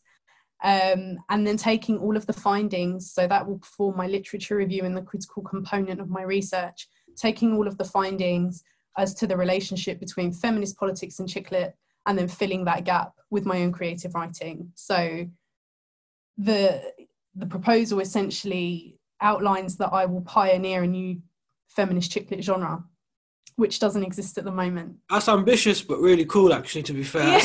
Yeah, but really cool. When I say it out loud, it's terrifying. When I'm writing, the words come. But when when I speak the words out loud, and it goes from being something in my head to something real that I share with other people, it is, a very ambitious project and quite scary. But somebody has to do it. Absolutely, that's the truth. That's the true thing. Before we started, like, to our listeners, before we started this conversation, myself and Rosie were talking about being the first one to say things, and sometimes the onus is on us. Sometimes you've got to grab the bull by the horns, don't you, and say, do you know what? I need to say this. Now I've got an opportunity to say, I'm going to say it, or I need to research this. And it needs to be something in the public domain. So if you're passionate about it, absolutely, I think it's going to be incredible, you know that. And obviously I'll follow your journey as well along the way, which would be really, really cool as well. So, so Rosie, okay, we've got some more questions here for you, okay? Let's go for some like general teacher questions, okay, just to get to know you a bit better, okay? So if we walked into your classroom right now, let's say you're teaching because no one teaches at 7 o'clock. I'm just saying, okay, if let's say we walked into your classroom a normal day, what would we expect to typically see from your English classroom? Yes. I'm an English teacher. I teach year 11, 12 and 13 because I'm part-time to allow me to do my studying. So you will see a very focused exam class. So I teach the exam texts to the GCSE groups. I think I'm a firm but fair teacher. I like a calm, focused room. I have very clear routines, and I like to provide structure for my students. It comes from really feeling that structure is one of the things that my kids need from me. So the schools that I've taught in, for the most part, with the exception of a couple of years, serve largely deprived backgrounds. So I have a lot of underprivileged students, and sometimes home life can be very chaotic. So what I tried to do is to create a really safe, structured environment for my kids, so that they come in, they know exactly what to expect, to be consistent. So that's one of the things that I take very seriously. No, routines for learning are very, very important, because you don't know what's going on at home. You don't know if there's any consistency at home at all. So if you're the only consistent person in their life, dare I say, especially in these deprived schools, I work myself in a very deprived school as well. If they don't have that level of consistency at home, they can get it at school. And having those clear expectations, routines are really, really important. In terms of behavior management, what works for you? Because I know people try loads of different things. Is there anything that particularly works for you? People do countdown, people do all sorts of different things. Okay, is there anything that you found particularly good? Because I need some tips, because I've got some difficult classes. I'm not lying. This is well, the behavior routines I've used, they've depended on the school that I'm in and the culture of the school. At the moment, the school that I'm in has a really big focus on every teacher being consistent with school policy. So some of the policies that we use are countdown, 5, 4, 3, 2, 1. Students respond really well to it because all teachers are using it. So I make sure that I use what other teachers are using because it's really effective in that school. One of the things that I would say is a behaviour tool that lots of people don't talk about is marking the books. I know my kids inside out. I mark their books. I'm really hot on that. Not everybody is, and marking is quite unfashionable at the moment. It's fallen out of fashion. I hate it, to be honest with you. I hate marking. Yeah, it's boring. Do you know what? I realised how powerful marking was in my training year, because I was doing Teach First. I had a year 11 group. They were a set 2. And I think we'd got to the October half term and I hadn't looked at the books. I was busy surviving. And one day one of the students said to me, "Miss, are you ever going to look at our books?" And I had a bit of a reality check, because my mentor then said, "We really need to look at the books." And once I started to mark their work and I knew what their strengths were and I learned the students from their work, I transformed as a teacher. I was then marking that year 11 group's work every week. So they would do exam practice on a Friday period 5, because English was timetabled in at Friday period 5. I think that is a terrible timetabling mistake. And if anybody that timetables is listening, I would advise that core subjects are never timetabled in on a Friday period 5. I would get year 11 to do PE or an option subject. I agree. Or food, tech, or art. Yep, absolutely. So I had a Friday period 5 with my set 2 year 11, and I gave them exam practice every week. They were a big group. There were 32 of them. And I will be honest and say that marking their work at first was difficult. I got very quick at it. So yeah, the long answer to your question is I do mark as a behaviour management tool, because I know the students really well. I know what they're good at. It allows me to have personal conversations with them. I'm not advocating for a ridiculous teacher workload. I don't believe in that at all. But I think marking where it matters, and that's what's important. Marking where it matters is key. And for me, exam groups are really, really important. And those students went on to make incredible progress. I had a boy in that group. They were all boys, but this particular boy was working an E when I first marked his work in the October. And I wasn't sure of my marking, so I asked the head of English to moderate me, and she said, no, he's working at an E grade. Anyway, the end of the year, he came out with 2 Bs. That's incredible. Mum bought me a massive bottle of perfume and a bottle of wine. Oh, that's incredible. That's really, really I did it, but it was nice. So yeah, I think, and I always do that with my exam groups. I like to know them really well. I think you're right. Knowing how they write, I teach sociology and RE, so understanding how they analyze text and use their sources as well, it is really, really important. I think the issue I think teachers find in marking is, especially when it's purposeless, and we do get purposeless marking at times where, there's a school that I worked at where you'd have a different color pen for each year group. And you'd stick in this sheet and this colored sheet, and it's not got empirical data behind it or reasoning behind it. It's not been mandated or validated everywhere. So anywhere, any of the country, any of the schools. So it can be add to workload. But if you're with the key exam groups, like I teach a key exam group as well, having that dialogue with their work is important. You get to know them, and I think you're right. I think you're absolutely right. It's got to have a purpose. It's got to be meaningful and impactful on progress. Otherwise, we're doing it for the sake of it, and it shouldn't be like teaching for the sake of marking as well. It should be teaching for the sake of teaching and assessing to assess for progress, that sort of thing. I don't think anything in teaching should be for the sake of anything. If it is not in the best interest of the kids that are in front of you, you shouldn't be doing it. That's how I feel. I think everything should be really purposeful. And I think if something is really purposeful, then you get buy-in. I don't think it's hard to get buy-in from teachers, because teachers want the kids to do well. I think where you reach those obstacles is where teachers as professionals are starting to question, but why are we doing this? Is this additional workload for the sake of workload and for busy work, or is it in the best interest of the kids? Because all of the teachers that I know, I know some really respectable professionals, always want to do what's right by the kids. I've worked with people that would go in on a Saturday morning every week for months, unpaid, without question, because it was the only way to get, this is back when we did coursework, it was the only way to get those kids over the line. It was not requested by the school. It wasn't even encouraged by the school, but that particular teacher had a group that really needed extra intervention, no additional time to do it, rang parents and said, I really want to support your child. I'm going to come in on Saturday between 9 and 12, and I'm going to do it from December through till February. This is time that I'm willing to give. Please send your son. And the kids responded really well to it. The workload shouldn't have been so that she had to do that. And I acknowledge that, and I'm not promoting it. But what I'm saying is all of the teachers that I've worked with, and especially the ones that I've respected, they always want to do right by the kids, and getting buy-in on that has never been hard in my experience. The thing you start to get resistance where teachers are saying, I'm not convinced that that strategy is going to work or be effective or is actually in the best interests of the kids. That's when teachers start to question things. Absolutely.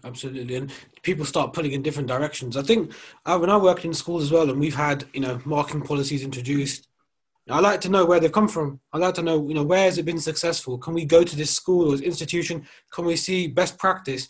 And if it's not demonstrated by senior leaders to us, how do we know what is best practice? So, and even the whole notion of toxic, productivity, people being productive, making displays simply because they've got time to make a display or they've got to tick an objective off for the day.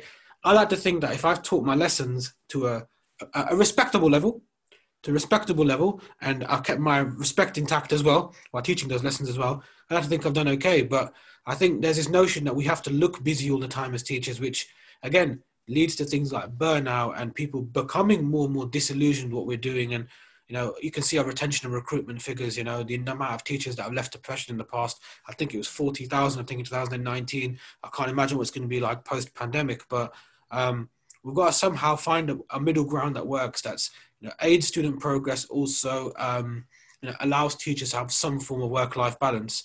It shouldn't be the case they have to have a day off or go part-time simply to have a work-life balance.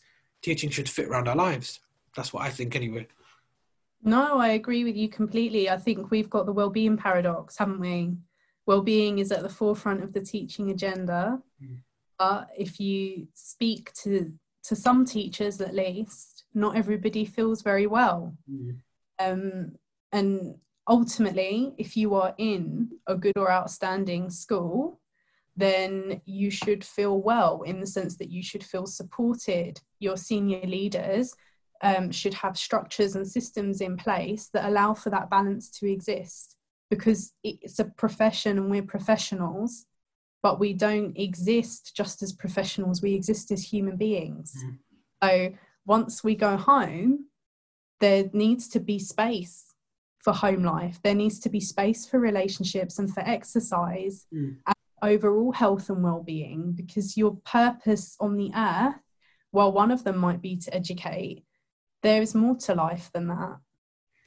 No, I absolutely agree with you. And I think a lot of teachers in particular I speak to, particularly the ones who've got their own families, they're able to create a bit more of a work-life balance. But it's the, dare I say, you know, the young single ones, the newbies, the young ones who are fresh into the teaching profession, they are spending virtually every hour. I think over the summer, I put a tweet out about when I did my NQT 4 years ago.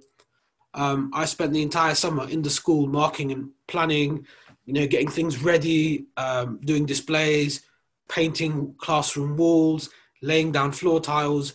By the time October half term came, I was burnt out, I was finished.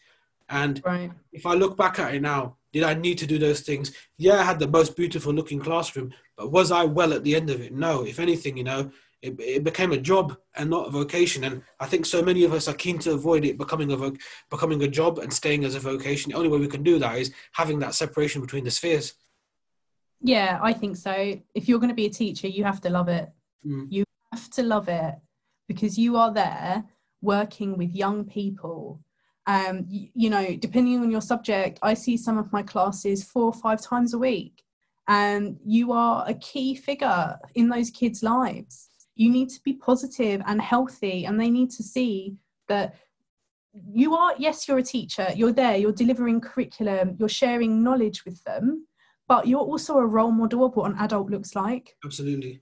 You are a role model of what an adult looks like, and that is a serious responsibility. You are there to model what adult health looks like, what adult well-being looks like, what adult success looks like, and happiness, especially if you are teaching children who come from home lives where some of their adults don't do that successfully.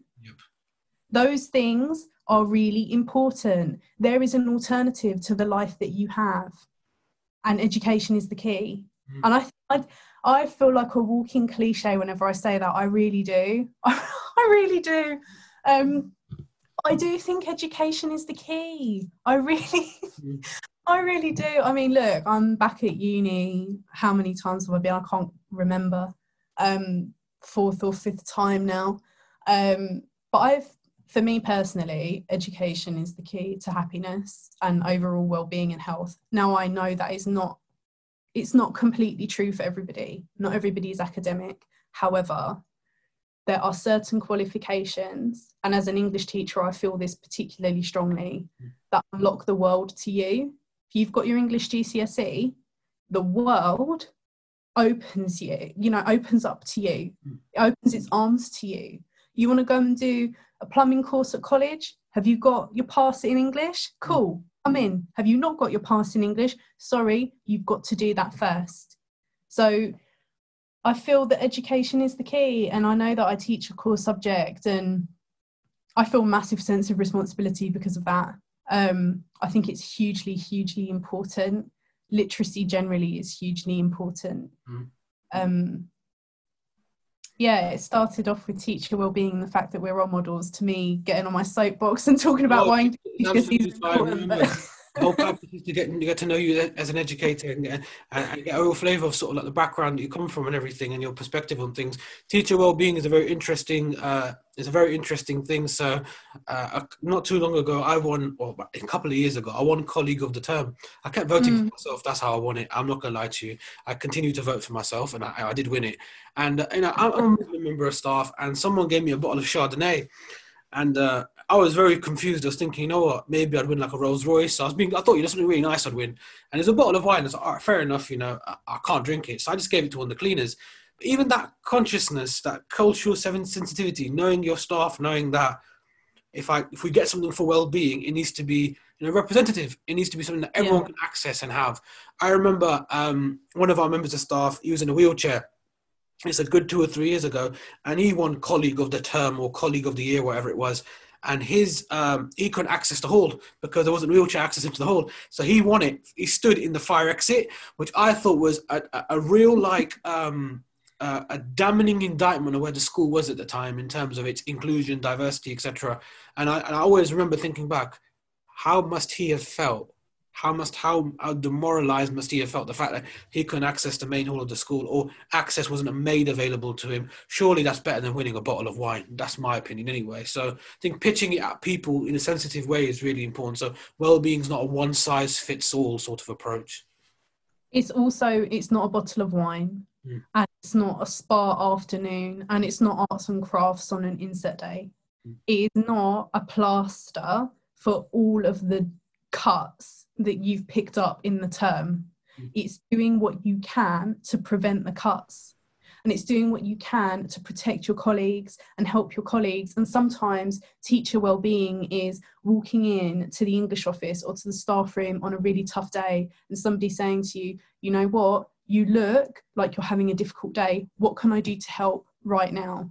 I was talking to a friend last night. We teach at different schools, and she's an unqualified English teacher doing her English degree because she wants to become a qualified English teacher. Wow. Which I think is the most amazing thing in the world, right? So she's an unqualified English teacher, unqualified scale, still pretty much a full timetable. She is a phenomenal woman.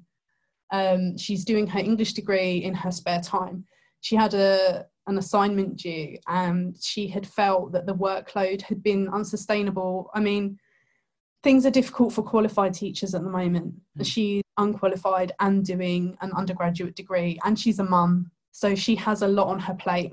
She had an assignment due at noon and she hadn't finished. And one of her colleagues took a look at her and said, you know, you're not looking good today. What's up, and can I help? And between themselves, using their free lessons, colleagues covered for her so that she could finish her assignment. That's what it should be. And that, I think that is teacher well-being, stepping in and protecting each other and helping each other when it really matters. If the marking workload is too much, sometimes leadership saying, you have a particularly heavy marking workload, we're going to give you an afternoon off this week to help with your marking workload, or you're not going to be put into invigilate for the exam so that you can use that time to do your marking. I've been really fortunate to work in schools where those systems have been put in place, and I think that I'm lucky that I've seen it, because if you haven't seen things that have been put in place to protect people and their well-being, sometimes you get tunnel vision and you feel like this is really hard and I can't see a way out. So when somebody puts their hand out to you and says, let me help you, I think that's it for me anyway. The well-being is let me help you. It is, absolutely. It's a difficult job.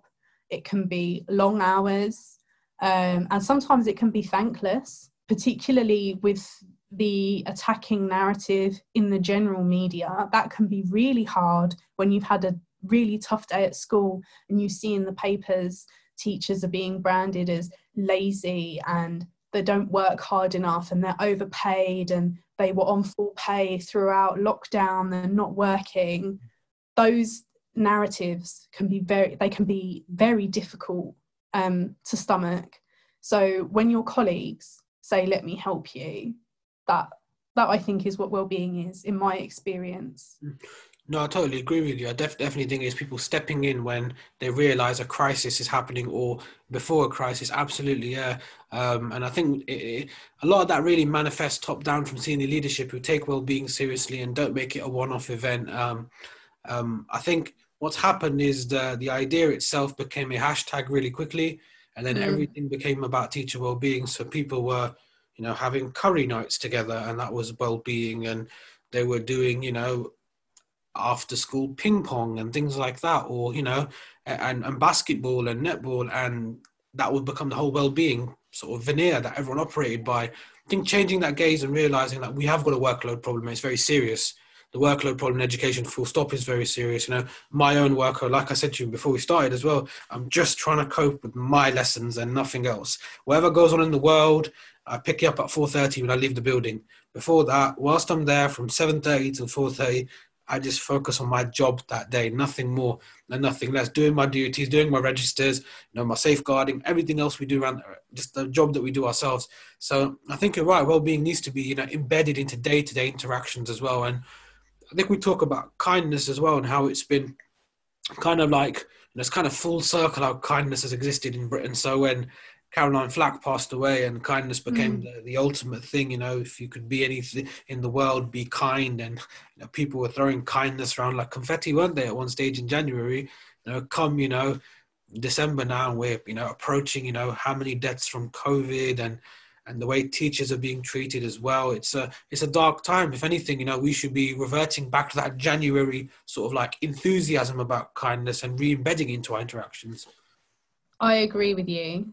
I do agree with you, but I do not think kindness should be radical. I do not think kindness should be radical. For me, it is a basic expectation that human interactions are going to be kind. I want my colleagues to be kind. I want to be kind to my colleagues, and I want my children, my students, I want them to see that I'm kind and I'm kind to them, and that there is a culture of kindness, that it is normal. This idea, this be kind being a hashtag on the internet that suggests that being kind is somehow radical, that's some kind of activism in itself. That's wrong. That is wrong, that we need that. That there is a serious imbalance if we need to remind each other to be kind. I mean, I feel like that's really callous, me saying that. I don't mean to be callous. I'm disappointed. I am disappointed that we have to promote it like that on social media, that it has to trend on Twitter and Instagram, that people die at like this altar, so that there's this shared collective responsibility for kindness. I agree with you that really, that is the foundation, isn't it? Be kind. Let me help you. What can I do for you? I've got your back. We're professionals together. We're a unit. Yep. I think that sense of unity is really important as well. Where you have any kind of really deep-seated division, there are problems and there are tensions. That being a team is so important for us as professionals, but also for the children. When I've worked on teams where the staff they're gelled and they move together, and there's that sense of cohesion and consistency, the kids respect all of the professionals in the same way, and they behave in the same way. Where the children feel that there is a division, or that there are teachers that don't support other teachers, they can smell it. They know. And that's when you start to get problems with behaviour as well, because there's a lack of consistency, and there's this sense that the teachers are not supporting one another, and the student body becomes aware of it, and it becomes part of the fabric of the school. And I think from the things that I've seen in my very short teaching career of 7 going on to 8 years, I think that's where you get your biggest problems, and trying to shift that on the staff body takes real skill and hard work and very experienced leaders. I've seen it done once in one of the 4 schools that I've worked in, and trying to shift the culture of a school, extremely difficult once the damage has been done. Absolutely. And you're right what you say about children picking up on things. Children see through BS quite well, actually, to be fair. These young puppies, man, they know what's real, they know what's fake, and they often pull me over. They go, don't say it like that. I'm like, all right, cool, fine, I'll change how I speak and whatnot. I'll change the sort of language I use. But they are so black and white, and it's the small things. I think me and Oliver Wright spoke about Oliver SLT. I know he's listening. He always listens to the podcast as well. He spoke about people leaving a tray of glue sticks in your classroom, the way they're left, they could be tossed onto a table or gently placed with a smile. Children pick up on that, and they know. I've worked in an environment where my line manager used to very openly give me very demeaning looks, and the children used to pick up on that. Oh, why is she looking at you like that? I'm like, oh, no, there's no problem, we're cool. But they knew something was up. And eventually, by the time I actually spoke to this person, the rapport had kind of already been broken. We lost it, a lot was lost in translation with her. But you're right, kindness doesn't need to be a radical, out there, populist thing. If you can't be kind to someone, leave them alone. Wouldn't that just be fine? I think it kind of links to what we're talking about, trauma dumping. I know we started talking about that, but it kind of links to something. So, yeah. So Rosie, okay, we've got a couple more questions here for you, okay? I'm just conscious of time as well. What has been your proudest moment as a teacher so far? Oh, I thought... If you could choose one. My answer's really cheesy. I'm proud every day. I'm proud every day for different reasons. I'm proud when I mark a piece of work and a student has made brilliant progress, or they've listened to some of the feedback they were given. I think like feelings of immense pride in myself as a teacher are usually when a child picks English at A-level, because then it's a choice. And that for me, I feel like I've won, because up until the end of GCSE, English is compulsory. And when a child chooses English and they've been in my class, I feel like a winner. And yeah, teaching A-level, I love it. It's one of the highlights of my week. If a child then goes on to do English at university, you can bet I'm going to cry. When children tell me, or young adults tell me in my A-level class they've applied to do English at uni, I actually get a bit teary, because I feel like I have done my job. I feel like I have delivered the curriculum in such a way that they've been engaged and that they've loved it. So yeah, and on results days, not because of what the grade stands for, but because the fact that it's a passport onto the next stage. Yep. If you've got your pass and you're going to go on to be a mechanic and that's your dream and you needed English to get there and I helped you get there, I feel so good about that, So if I've opened doors, I'm proud. That's when I feel like I was put on the earth to do this and I've done it. And in one way or another, I've supported you to go and change the world in your own way. And yeah, so that's what I see my role as. Ultimately, you're right. Absolutely. We're here to raise, the next generation of citizens to be socially aware, conscious of the inequalities of our society, aware of the damage of the climate, small things like that, just being sensible, respectable citizens for our society. And we do that through our interactions with them. And like you say, we model behaviors, what they see from us is, what they will probably go out and, model in themselves in the future. Sometimes, it can be one class. I was very fortunate in my NQT. I had one class who it just clicked from the moment I walked in there. And they were all boys, and it was like we used to talk about football for half an hour, and then we teach for half an hour, that sort of thing. We used to have 2-hour lessons together, back to back. It was RE, and some class it just clicks. And I was just constantly proud of walking in there and seeing how respectful they were to each other, not just to me. They'd hand each other books out. This is a class who'd put each other in headlocks at the beginning of the year. Towards the end of the year, they were opening doors for one another. And there was such a sense of kindness in the classroom, and that just come from interactions that we had with them. And you're right, I think, the small things that we do, they have an impact. And, we as teachers, we should be proud of going into work every single day. It shouldn't be a burden, it should be a blessing. No, there's so much that's lovely about it. It's small things, like sometimes when you're in your classroom and you see the kids arriving in the morning and somebody drops a bit of litter and then they pick it up. I feel proud because nobody is looking. And one of my favorite things is, people say the definition of integrity is what you do when no one's watching. Yes. I've had that quote. I feel like if my students have integrity, and they don't know I've seen it, but they've shown a kindness or they've done the right thing, whether that's protecting the planet or looking after a friend, or if my students have integrity, that is actually the most important thing for me. That is the most important thing for me. If my students are good human beings and I had a part to play in that, I would go as far as to say that's more important than any qualification that I can teach them. No. You can go back and you can do the GCSEs again. Not that I want you to, and it will be hard for you. But if you are a good human being and people are kind to you and you are kind to them and you have support, you can go on to do anything.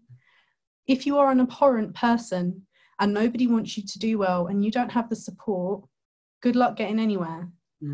So, no, you're absolutely right. Absolutely right. So it's about fostering that sort of culture within your classroom to say not only that they can achieve, but also you're looking out for the more holistic pastoral side to them as well, rather than just, they come in, take a register, you start teaching. You want to know how they are. You want to know how they're doing as well as what they're doing as well. Yeah, look, they are the future leaders. They are the future leaders. One of us is teaching the next Prime Minister. Hopefully, hopefully, yeah. We don't know who is, but someone is. Someone's teaching the next Prime Minister. Someone's teaching a brilliant surgeon or somebody who's going to go on to be a professor at a university. Somebody's teaching a generation of teachers and they're going to go on to share their values. I think that responsibility cannot be underplayed.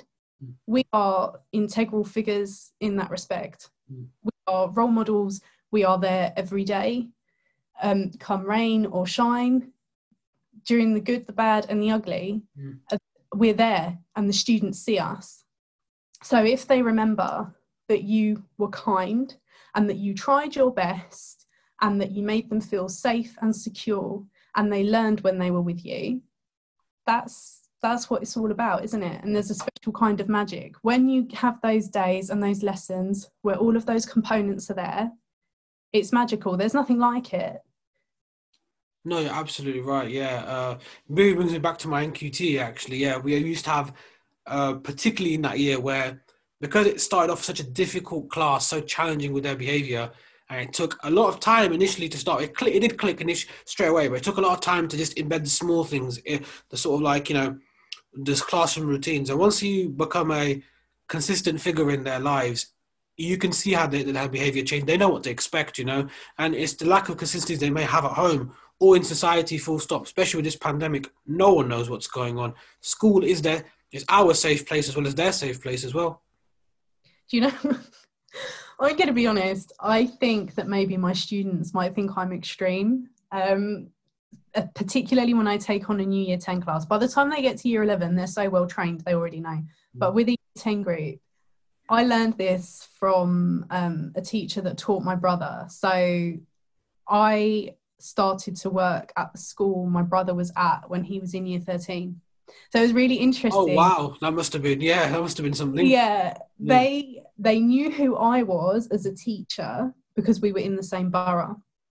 But my brother's a very different character to me. I think it's fair to say that I don't think he would disagree at all. Okay. He's not academic, and the school were aware of that. And they were trying to get him over the line with his A-levels. And I am really quite academic and I like book smart. And so we're very, very different. And when I got there, somebody actually said to me, I hope you're not going to be anything like your brother. And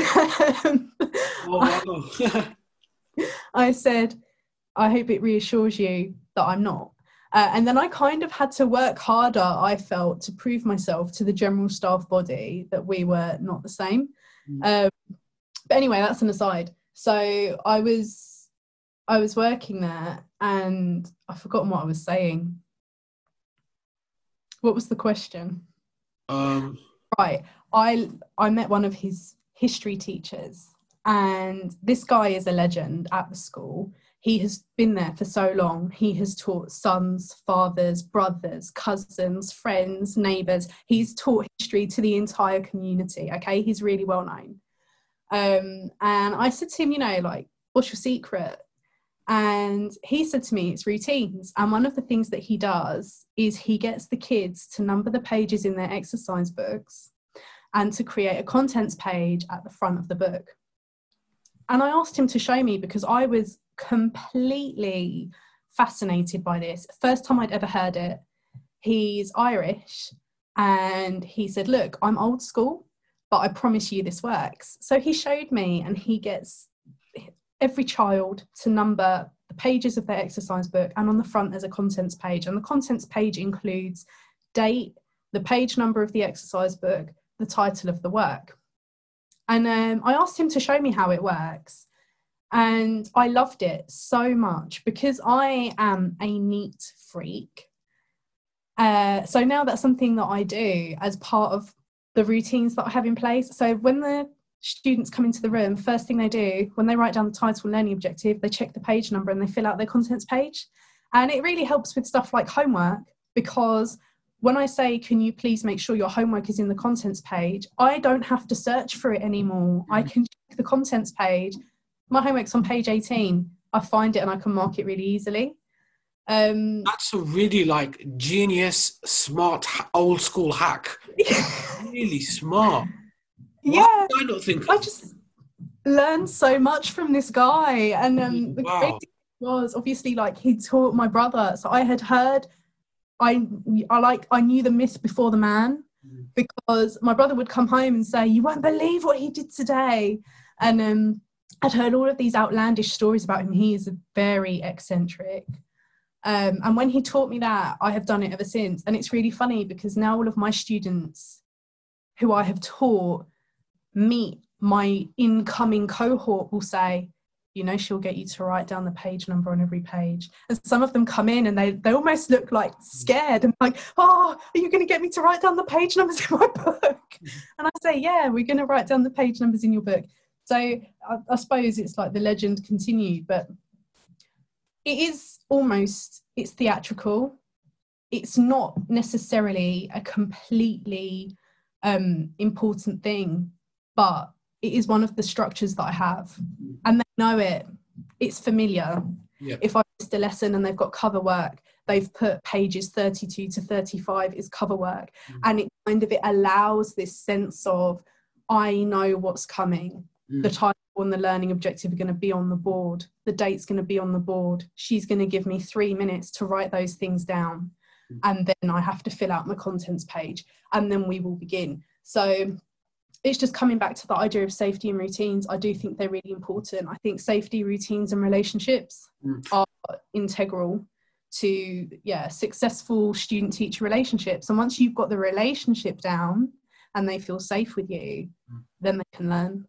No, you're absolutely right. One thing I love about that routine, it's tried and tested. It's been passed on by generations. And the fact you adapted it, you've seen it. This is one thing I love about when teachers observe other teachers.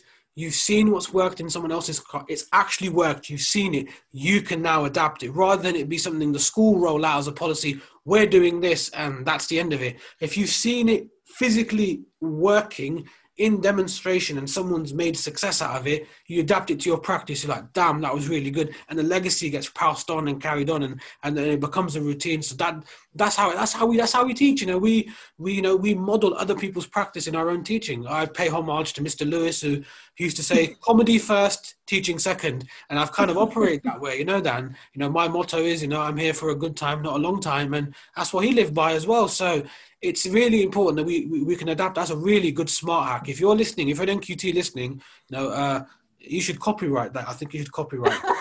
Otherwise, your textbooks have content pages, content. But it's a very smart idea, actually. I really do like that. That's what teaching is, right? You've got the mentor and the mentee. I mean, I was a qualified teacher at the point at which I moved to that school, but I always feel that I'm learning from my colleagues, whether they're more or less experienced than me. But I have to say, I came into teaching at a time where the retention crisis had kind of really taken hold of the profession, and more experienced members of staff were leaving. And I just felt that I was learning so much from them. And do you know what? On the subject of kindness, they are the kindest human beings on the planet. Some of them watched me fall over onto my backside and didn't laugh. You know, because I was so exhausted, my foot just went, and I had a big box of books. They all skidded. Oh, wow. Yeah. And my glasses came off my face and skidded across the floor. That was the force with which I hit the ground. Oh, wow. That must have been awful. Yeah. I've embarrassed myself a lot. I'm not going to lie. I've embarrassed myself a lot as a teacher. I've done things like managed to lock myself in the toilets and be late to a lesson. That's happened to me on purpose. I don't think yeah. I've set off the fire alarm by straightening my hair in the ladies' toilets. The entire school had to line up outside in the rain. That must have been quite embarrassing. All students, all staff, non-teaching staff as well, because I singed my hair. So I went outside and I was really embarrassed. I kind of sidled up to the head teacher and I said, because they didn't know what the cause was. They went back to, I don't know if it's the main switchboard or whatever it is. They could identify that it had been set off in the ladies' toilets, but they had no idea why there was a fire in the ladies' toilets. So I had to go and say to the head teacher, I'm really sorry. I like to operate on honesty. So I'm just going to tell you that I burnt my hair in the ladies' toilets and I set off the fire alarm. I got a special mention in briefing that week because I was given thanks for leading on the fire drill, which was due to take place that half term. So they took what I had done and used it as a fire drill, but that was embarrassing. So yeah, experienced colleagues and the kindness that they're willing to show trainees cannot be undervalued. Absolutely. Shout out to our staff, our members of staff who are on TLRs and UPS. They don't get the respect they deserve. Many of them really have to continue justifying their existence. Massive shout out to you guys, and massive shout out to Gemma Waite, who looked after me during my NQT. Yeah, she was going for promotion after promotion. She's on upper UPS, and she just put her arm around me. Honestly, Rosie, she put my arm around me, said to me, Shreb, this is how we do it. Don't forget this deadline. It was a small, mothering things, the little details. I'd walk in late some morning. She goes, Shreb, don't worry. I'll put your computer on for you, etc. It was the small things. Our staff on UPS, our experienced teachers, deserve a lot of respect. I'm in my 5th year. I don't consider myself as the most experienced. I'm not. But, our experienced teachers deserve so much more respect than they receive at times. Yeah, I agree. My mentor, when I was training, I didn't realise how obvious it was that I was struggling, put it that way. And I came in one day and there was a card in my pigeonhole with a chocolate bar, and the card said, "You're doing great, keep it up." And I read it and I burst into tears because she had recognised that it was really tough and I was trying really hard. And she was a brilliant mentor to me. She was always incredibly, incredibly kind to everybody. And I really think that I'm lucky that I had her as a mentor. She's made me the teacher I am, definitely. I'm still friends with her today. She is a true professional in every aspect of the word. And yeah, she was an experienced member of staff. So I have so much to thank the teachers who taught me those tricks. They definitely made me who I am. I've been just really lucky to work with some brilliant people. I think, yeah, myself as well included, to be fair. I've been very fortunate to even connect with many fantastic educators as well, whether it's through social media, it's open through Zoom, podcasting, etc., writing blogs. I think it's everyone's got a library of knowledge we can tamper into and we can walk into and gain things out and learn things out. We're always on a constant learning journey. I remember I observed a teacher once during my NQT. He used to have an overhead projector. Remember them overhead projectors? Those bright one. He used to teach from that. He's a maths teacher, Mr. Smith. He's retired now, bless him. And I remember he used to wheel it around the school. He used to make a really annoying squeak. The wheel was like it needed oiling or something, and he'd wheel it around the school. And that was his teaching and learning toolbox, nothing else. Didn't have a planner. He just had his overhead projector. And he taught maths. He bossed results. He was incredible. And I just learned so much because he knew the students. He'd pitch questions at them, like, grade 8 or grade 9 questions, just knew them off the top of his head, and students would write them down. His marking was fantastic as well, but he refused to do PowerPoint. He refused to do computers. And those mavericks, those people, they still bring a smile to my face. They do exist. There's less and less of them out there, but there are some incredibly experienced teachers who we can pick little nuggets of information out of and adapt them into our practice. And not only that, just appreciate their brilliance. Yeah, I do. I mean, I'm all for the maverick and the underdog. There's a part of me that really respects like that rebellious streak, and I think that actually quite a lot of teachers have it.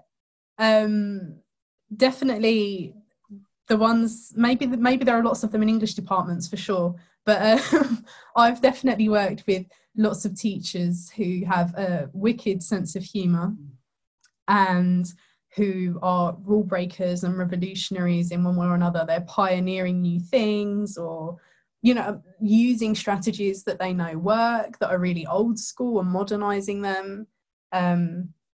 It's a great job in that respect because it's been done forever. And like there's this like really long lineage of what it means to teach and what it means to learn. And we're part of that, which is great. No, I definitely agree with you. I definitely agree with you. Right, I'm just conscious of time, okay? But I got one really big question for you. I have to ask everyone, okay? You've been bracing yourself for this question, okay? I know the audience as well, okay? We're approaching Christmas time, okay? So what is on your playlist? Oh, Christmas is Michael Bublé for sure. I was listening to E17 this morning just for the sake of it, so I'm not really a Christmas song person, but I thought I'd give them a go today. My usual go-to, I mean, I grew up on like Jennifer Lopez and Craig David. I love Craig David, the early Craig David. Shout out to Carl Poupe again, action hero teacher. Not the current Craig David, the weird henchman. He's not. I mean, like the early 2000s. Is that the right one? Yeah. Born to Do It and things like that. Yes. Well, we were living in Cyprus at the time, and my mum came to the UK to see her dad. He hadn't been very well. And this is back when Woolworths existed. And the pick and mix. Remember those days? Yeah, those are the days. The kids don't know what they're missing. And she came back with like CDs from Craig David and Jennifer Lopez. And I remember having Britney Spears and Billie Piper on repeat. Billie Piper's cool. And what was she doing with Lawrence Fox? Goodness. Listen, Billie, you're probably listening to this. You're probably not. But even if you are, yeah. What happened? What's happened to him? I'm sorry. I just need to say that. I'm sorry. You were saying, Rosie, what else have you got on your playlist? Yeah, so I swing between that, but when I'm writing, I like to listen to jazz.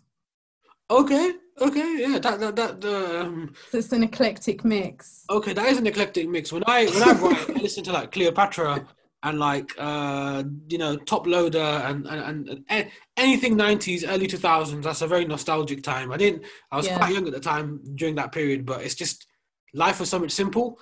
Like you'd come over and you'd watch like Rush Hour, and things like that, and Ready Steady Cook. And Keenan and Kel were on TV and things like that. Those are the good, those are innocent days.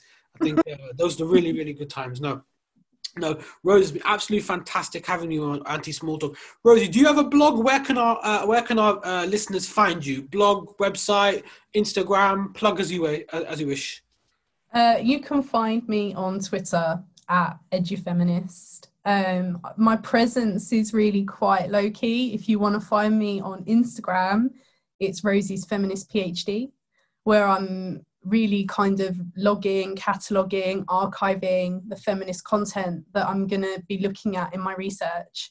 But Twitter's really the place where I'm responding and engaging. Instagram is definitely an archiving project, but by all means, please come and join me, contribute. I'd be more than happy to see you there.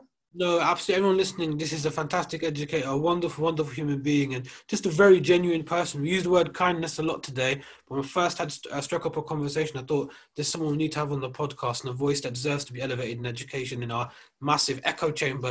We've got to try and provide our authentic voice and opportunity to have a seat at the table. But honestly, it's been absolutely incredible, Rosie, and I'm almost certain it's going to happen again at some stage when your PhD is ready to launch. And anti-small talks hitting like millions and millions of views. We can have you back on there. Absolutely.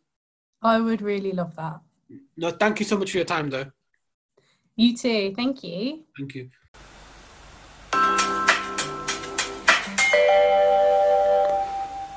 Hello, everyone. This is Shoaib Khan here at Anti-Small Talk, and today is our 9th episode in our Heroes Without Capes Voices from Within the Classroom podcast series.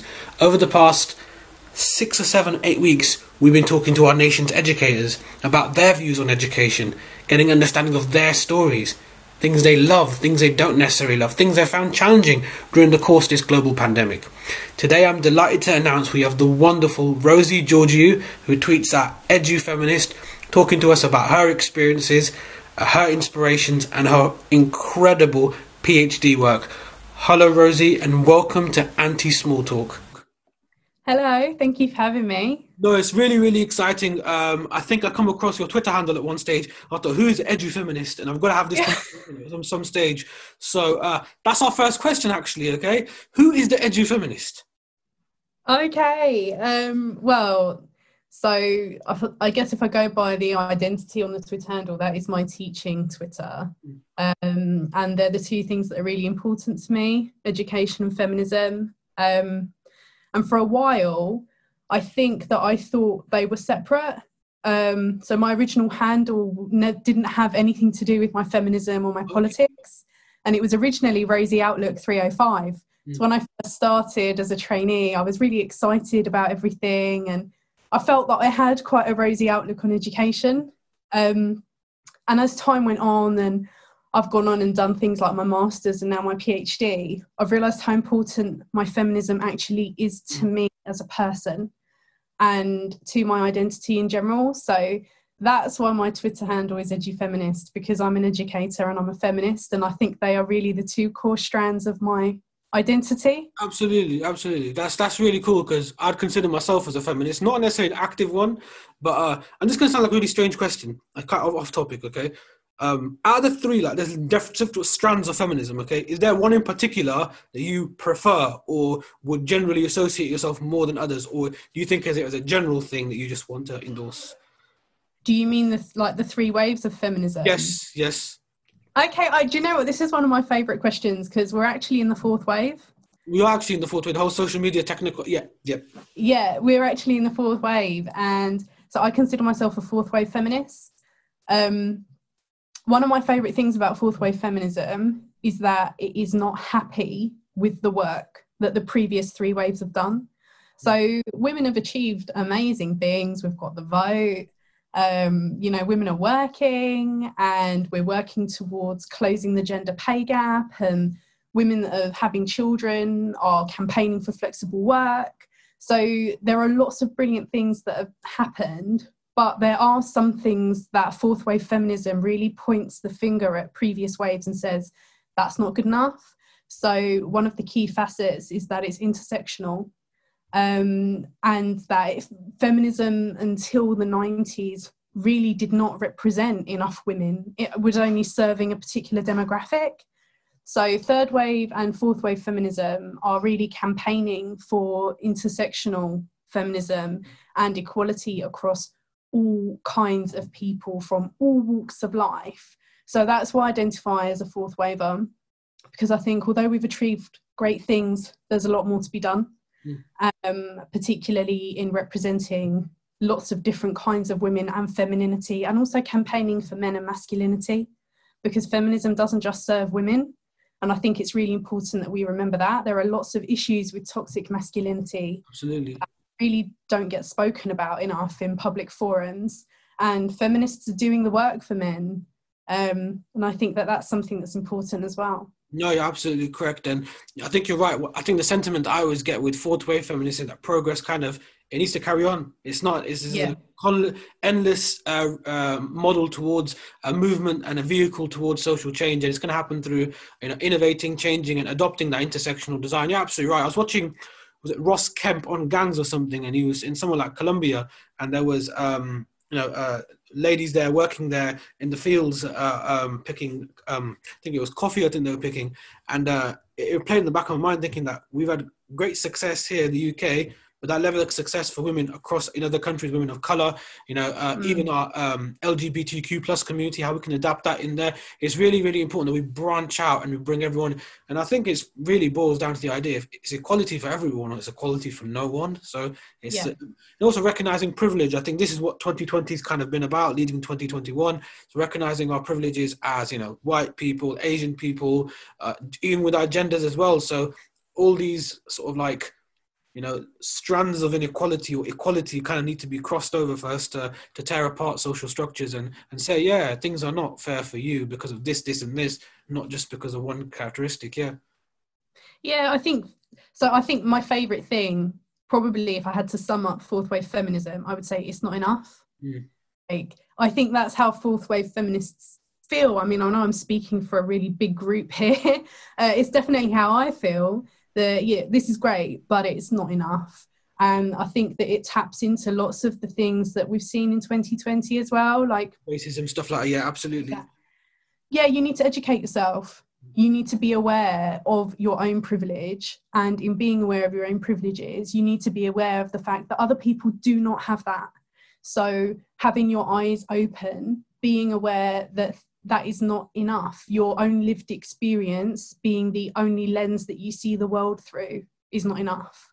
So, yeah, I think the other thing I love is that it's online. I love the art being made. I think it's fantastic. It's whole postmodern, yeah, absolutely. Abstract art, yeah, absolutely. It's great. And it's, platforms like Instagram have really taken a turn in the sense that, well, I don't know about you, but when I first got my Instagram account, I was taking photos of my food and like. I didn't get that far. I didn't get that far. No, no, I didn't know. The sunset, like my. I've got a few of them. Yeah, I've got a few sunset photos. Yeah. I think someone. Yeah. But it was this autobiographical platform, right, where you were sharing your life with your loved ones and sometimes a wider platform. Whereas now, or maybe because I'm part of a feminist echo chamber on there, so I do need to be mindful of that. But when I log onto that platform, I see a lot of content that's been made particularly for the platform. So some amazing activism by body positive influencers and illustrators and content creators. People are making digital activist content in the form of artwork and clips and sounds and podcasts, and putting stuff up on Instagram as a way of sharing. And I think that aspect of it can go viral, the potential something to go viral, I think is one of the things that's so exciting about the movement. Because when something goes and all of a sudden that engagement increases and your audience explodes and you're reaching people that otherwise you wouldn't reach, and then more traditional forms of media start to become engaged in the activism, I think that's when it gets really exciting. I'll never forget Oprah's Me Too speech, Golden Globes. Yes, I remember that. Yes. That was such an amazing moment in history, because not only was the speech itself powerful, the art that came from that, the posters, the photos of her, the captions, all of the hashtags that come with it as a way of archiving the process. I think that's something that I'm also really interested in, is how do we archive the content that we've made that is part of our digital activism? Because once it's published, provided you don't delete it, it's there forever. Yeah. I mean, and arguably even once it's been deleted, it's there forever, but I'm not necessarily tech savvy enough to kind of work around that limitation. But yeah, so that sense of sharing content that is activist, the way in which it's shared, and the potential for really big engagement because of the nature of the movement, and how it spreads so quickly. I just love it. I think it's so exciting. No, you're right. It becomes a world of its own, doesn't it? Which is really cool. That's what I always find. Yeah, absolutely, absolutely. Even like when I'm blogging and stuff, and even podcasting, see people in like, I don't know, Afghanistan listening to you, thinking, "Wow, how did it get there? It's insane." Yeah. And it's reached someone else, and the global outreach of it's enormous as well. Well, it's unlimited potential in that respect. Once you release something, if it resonates, it's got unlimited potential. And I think you realise with that activism that actually you represent people. And that's really important, because what we're noticing about social media is that you are able to represent people that on traditional forms of media may feel that they are unrepresented. Yep. So therefore, social media creates this platform for the minorities, the marginalized voices, right? Definitely. That's really cool, because all of a sudden it's like a place where you find your tribe, and people think like you do and share your ideas. There's so much about that that's brilliant. I mean, of course, there are limitations with everything. Everything has a danger. But I think, that's why Fourth Wave Feminism excites me so much, because it's moved from the page onto what I would consider more of a platform. Yep, absolutely. And it brings with it this whole sort of sense of performance and theatre. And I don't think that feminism was particularly theatrical before now. Whereas now that there are people who are taking photographs and they're dressing up or dressing down, and you've got these body positive influencers who are posing naked, who are campaigning for the fact that they should be able to do that because slimmer people were doing it, not having their content removed. But, essentially fatter people that have put naked photos up have had their content removed. And then there's been activism around that. So, I think it's amazing. It's a really reactive movement, which is cool. I think it's needed at a time where we do need social change, and where marginalized voices are not being heard. It's fascinating, something I definitely need to be getting into more and understanding more, because I think me and Carl Poupe talked about Action Hero Teacher. Shout out to Action Hero Teacher. I know you're gonna be listening to this, but me and him talked about, if we put our name to a particular flag and we say we're going to be inclusion, diversity, we need to talk about all strands of that. We can't simply include people. So I've been trying to educate myself more and more on transphobia, because a lot of my friends have said to me, Shweb, I've never heard anyone been transphobic. Doesn't mean it doesn't exist. And that doesn't mean it doesn't exist. It's definitely out there in the public domain, and the trans community do feel very targeted. So educating, using the right, pronouns and nouns, and addressing people with they, and asking them, what they feel comfortable with, asking them about, and in a sincere and compassionate way, not in a transactional way. It's a learning curve and a process, and I think we're going to do that by having these conversations. Do you know what? I've got a couple of thoughts on that. One, I don't think it's hard. I'm not dismissing a big issue, but what I mean is, hello, my name's Rosie. My pronouns are she, her. What's your name and what are your pronouns?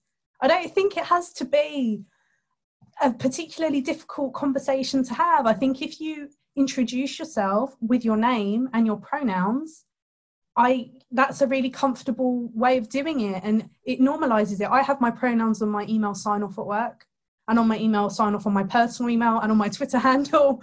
I actually think it's really important.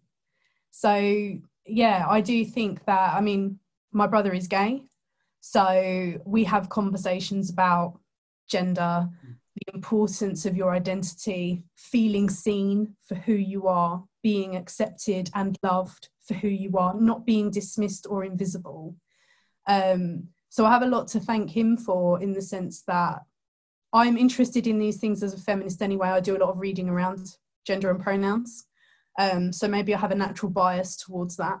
But I also have those conversations at home with my family. But so I don't think it should be difficult. Hello, my name's Rosie. I go by she, her. What's your name? And we're teaching children, who are growing up in a world where this is more important than ever before. I've taught children that are transitioning, and they need to feel that they're seen and represented, even though I myself am not transitioning and don't have any plans to in the future. If that doesn't change, we'll find out. But so I make it my business to make sure that all children feel that in one way or another they're represented and respected by me.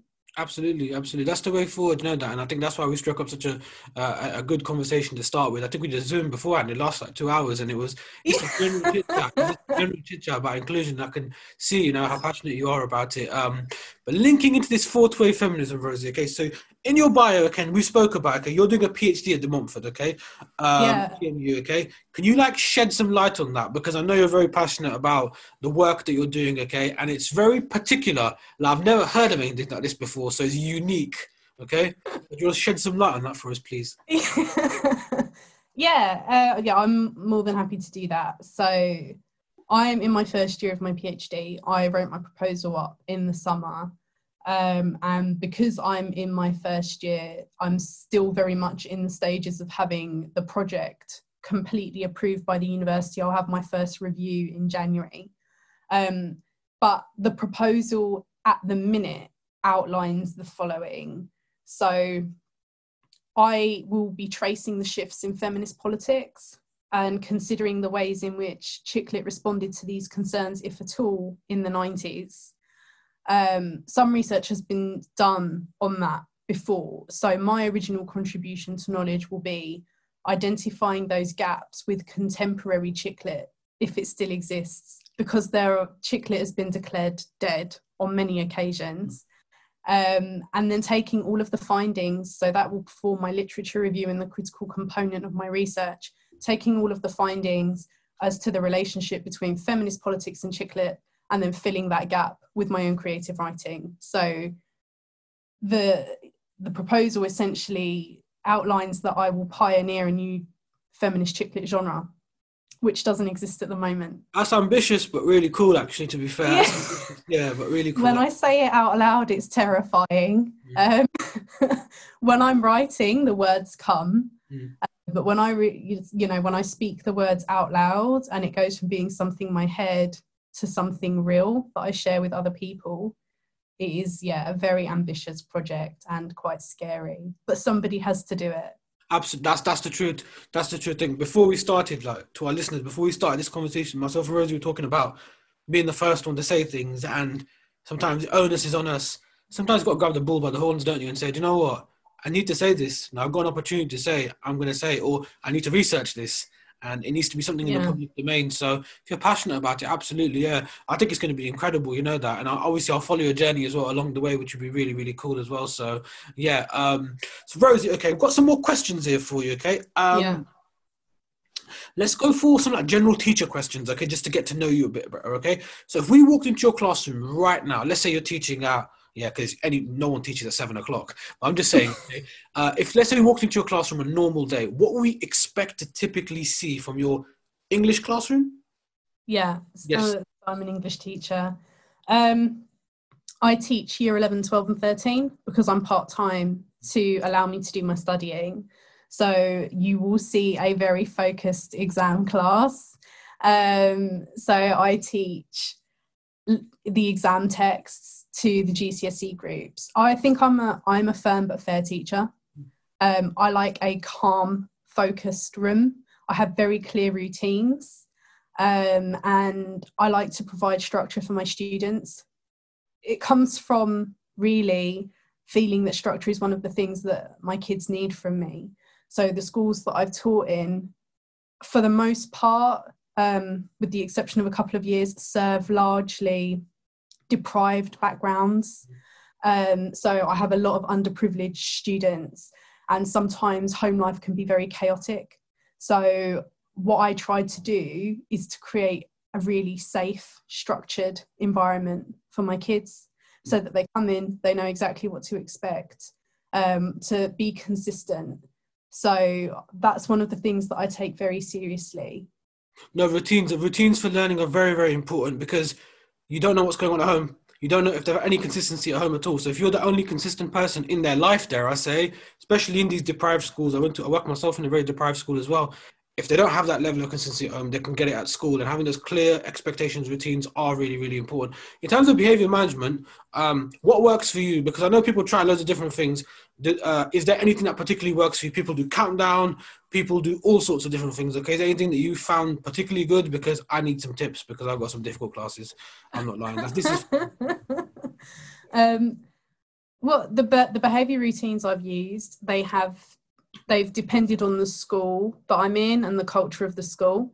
At the moment, the school that I'm in has a really big focus on every teacher being consistent with school policy. So some of the policies that we use are countdown, 5, 4, 3, 2, 1. Students respond really well to it because all teachers are using it. So I make sure that I use what other teachers are using because it's really effective in that school. One of the things that I would say is a behaviour tool that lots of people don't talk about is marking the books. I know my kids inside out. I mark their books. I'm really hot on that. Not everybody is, and marking is quite unfashionable at the moment. It's fallen out of fashion. I hate it, to be honest with you. I hate marking. Yeah, it's boring. Do you know what? I realised how powerful marking was in my training year because I was doing Teach First. I had a year 11 group. They were set 2. And I think we'd got to the October half term and I hadn't looked at the books. I was busy surviving. And one day one of the students said to me, "Miss, are you ever going to look at our books?" And I had a bit of a reality check because my mentor then said, "We really need to look at the books." And once I started to mark their work and I knew what their strengths were and I learned the students from their work, I transformed as a teacher. I was then marking that year 11 group's work every week. So they would do exam practice on a Friday period 5 because English was timetabled in at Friday period 5. I think that is a terrible timetabling mistake. And if anybody that timetables is listening, I would advise that core subjects are never timetabled in on a Friday period 5. I would get year 11 to do PE or an option subject. I agree. Or food tech or art. Yep, absolutely. So I had a Friday period 5 with my set 2 year 11 and I gave them exam practice every week. They were a big group. There were 32 of them. And I will be honest and say that marking their work at first was difficult. I got very quick at it. So yeah, the long answer to your question is I do mark as a behaviour management tool because I know the students really well. I know what they're good at. It allows me to have personal conversations with them. I'm not advocating for a ridiculous teacher workload. I don't believe in that at all. But I think marking where it matters, and that's what's important. Marking where it matters is key. And for me, exam groups are really, really important. And those students went on to make incredible progress. I had a boy in that group. They were all boys, but this particular boy was working an E when I first marked his work in the October. And I wasn't sure of my marking, so I asked the head of English to moderate me, and she said, no, he's working at an E grade. Anyway, at the end of the year, he came out with 2 Bs. That's incredible. Mum bought me a massive bottle of perfume and a bottle of wine. Oh, that's incredible. That's really, really cool. I did it, but it was nice. So, yeah, I think, and I always do that with my exam groups. I like to know them really well. I think you're right. Knowing how they write, I teach sociology and RE, so understanding how they analyse text and use their sources as well, it is really, really important. I think the issue I think teachers find in marking is, especially when it's purposeless, and we do get purposeless marking at times where, there's a school that I worked at where you'd have a different colour pen for each year group. And you'd stick in this sheet and this coloured sheet, and it's not got an empirical data behind it or reasoning behind it. It's not been mandated or validated everywhere. So anywhere, any other country, any other school. So it can be add to workload. But if you're with the key exam groups, like I teach a key exam group as well, having that dialogue with their work is important. You get to know them. And I think you're right. I think you're absolutely right. It's got to have a purpose. It's got to be meaningful and impactful on progress. Otherwise, we're doing it for the sake of it. And it shouldn't be like teaching for the sake of marking as well. It should be teaching for the sake of teaching and assessing to assess for progress. that sort of thing. I don't think anything in teaching should be for the sake of anything. If it is not in the best interest of the kids that are in front of you, you shouldn't be doing it. That's how I feel. I think everything should be really purposeful. And I think if something is really purposeful, then you get buy-in. I don't think it's hard to get buy-in from teachers, because teachers want the kids to do well. I think where you reach those obstacles is where teachers as professionals are starting to question, but why are we doing this? Is this additional workload for the sake of workload and for busy work, or is it in the best interest of the kids? Because all of the teachers that I know, I know some really respectable professionals, always want to do what's right by the kids. You know, I've worked with people that would go in on a Saturday morning every week for months, unpaid, without question, because it was the only way to get, this is back when we did coursework, it was the only way to get those kids over the line. It was not requested by the school, it wasn't even encouraged by the school, but that particular teacher had a group that really needed extra intervention, no additional time to do it, rang parents and said, I really want to support your child. I'm going to come in on Saturday between 9 and 12, and I'm going to do it from December through till February. This is time that I'm willing to give. Please send your son. And the kids responded really well to it. The workload shouldn't have been so that she had to do that. And I acknowledge that, and I'm not promoting it. But what I'm saying is all of the teachers that I've worked with, and especially the ones that I've respected, they always want to do right by the kids, and getting buy-in on that has never been hard in my experience. The thing starts to get resistance where teachers are saying, I'm not convinced that that strategy is going to work or be effective or is actually in the best interest of the kids. That's when teachers start to question things. Absolutely. And people start pulling in different directions. I think when I worked in schools as well, and we've had, marking policies introduced, I like to know where they've come from. I like to know, where has it been successful? Can we go to this school or institution? Can we see best practice? And if it's not demonstrated by senior leaders to us, how do we know what is best practice? So, and even the whole notion of toxic, productivity, people being productive, making displays simply because they've got time to make a display or they've got to tick an objective off for the day. I like to think that if I've taught my lessons to a respectable level, and I've kept my respect intact as well while teaching those lessons as well, I like to think I've done okay. But I think there's this notion that we have to look busy all the time as teachers, which again leads to things like burnout and people becoming more and more disillusioned with what we're doing. And you can see our retention and recruitment figures, the amount of teachers that have left the profession in the past. I think it was 40,000, I think in 2019. I can't imagine what it's going to be like post-pandemic, but we've got to somehow find a middle ground that works, that's aids student progress, also allows teachers to have some form of work-life balance. It shouldn't be the case to have a day off or go part-time simply to have a work-life balance. Teaching should fit around our lives. That's what I think anyway. No, I agree with you completely. I think we've got the well-being paradox, haven't we? Well-being is at the forefront of the teaching agenda.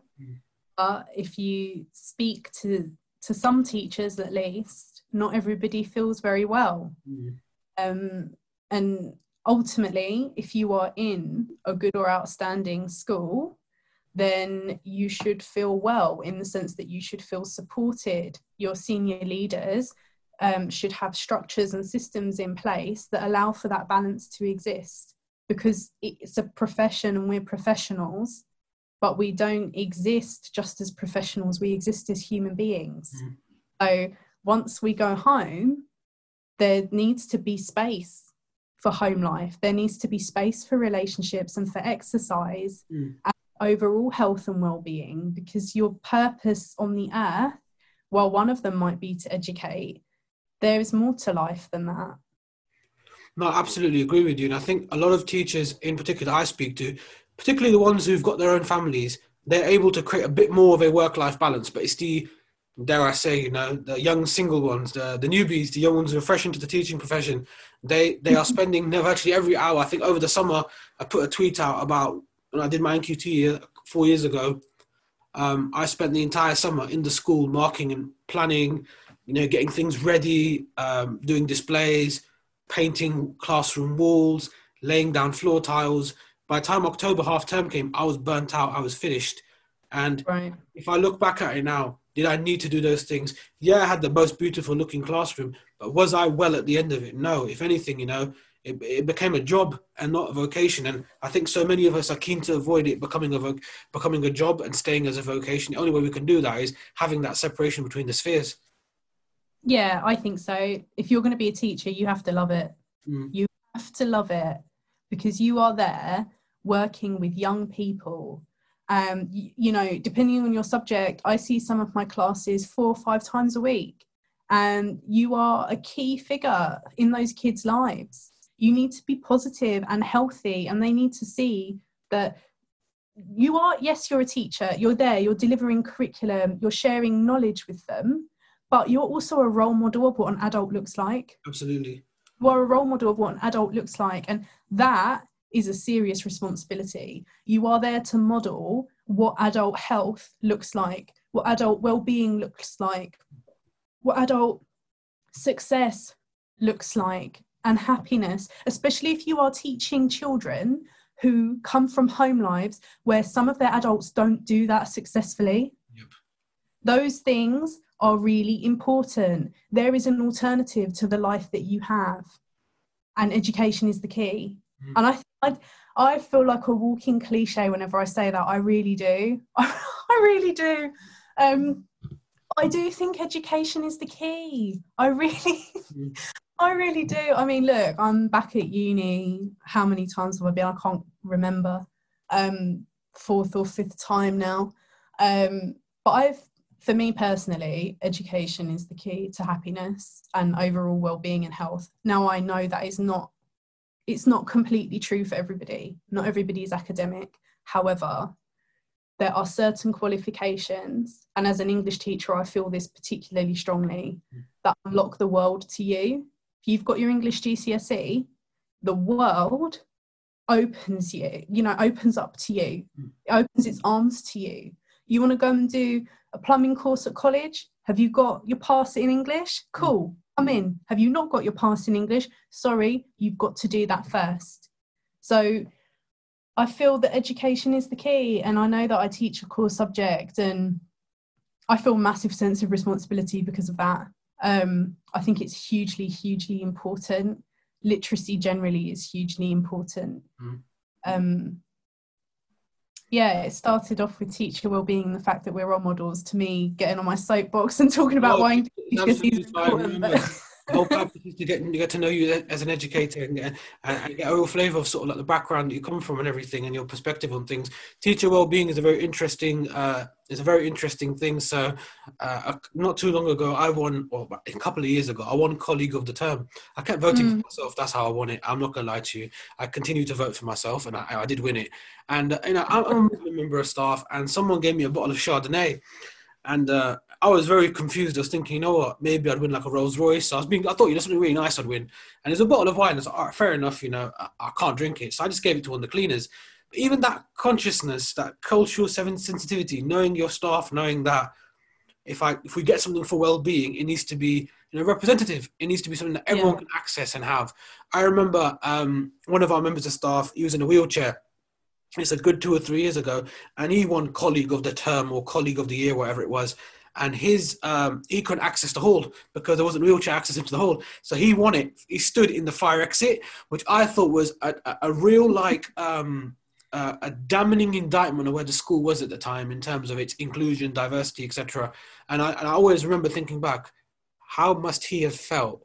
How demoralized must he have felt, the fact that he couldn't access the main hall of the school, or access wasn't made available to him? Surely that's better than winning a bottle of wine. That's my opinion anyway. So I think pitching it at people in a sensitive way is really important. So well-being is not a one-size-fits-all sort of approach.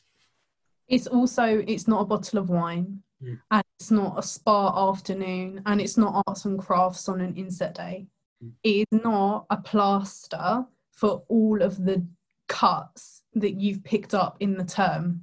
It's doing what you can to prevent the cuts, and it's doing what you can to protect your colleagues and help your colleagues. And sometimes teacher wellbeing is walking in to the English office or to the staff room on a really tough day and somebody saying to you, you know what, you look like you're having a difficult day. What can I do to help right now? Yeah. I was talking to a friend last night. We teach at different schools, and she's an unqualified English teacher doing her English degree because she wants to become a qualified English teacher, Wow. which I think is the most amazing thing in the world, right? So she's an unqualified English teacher, unqualified scale, still pretty much a full timetable. She is a phenomenal woman.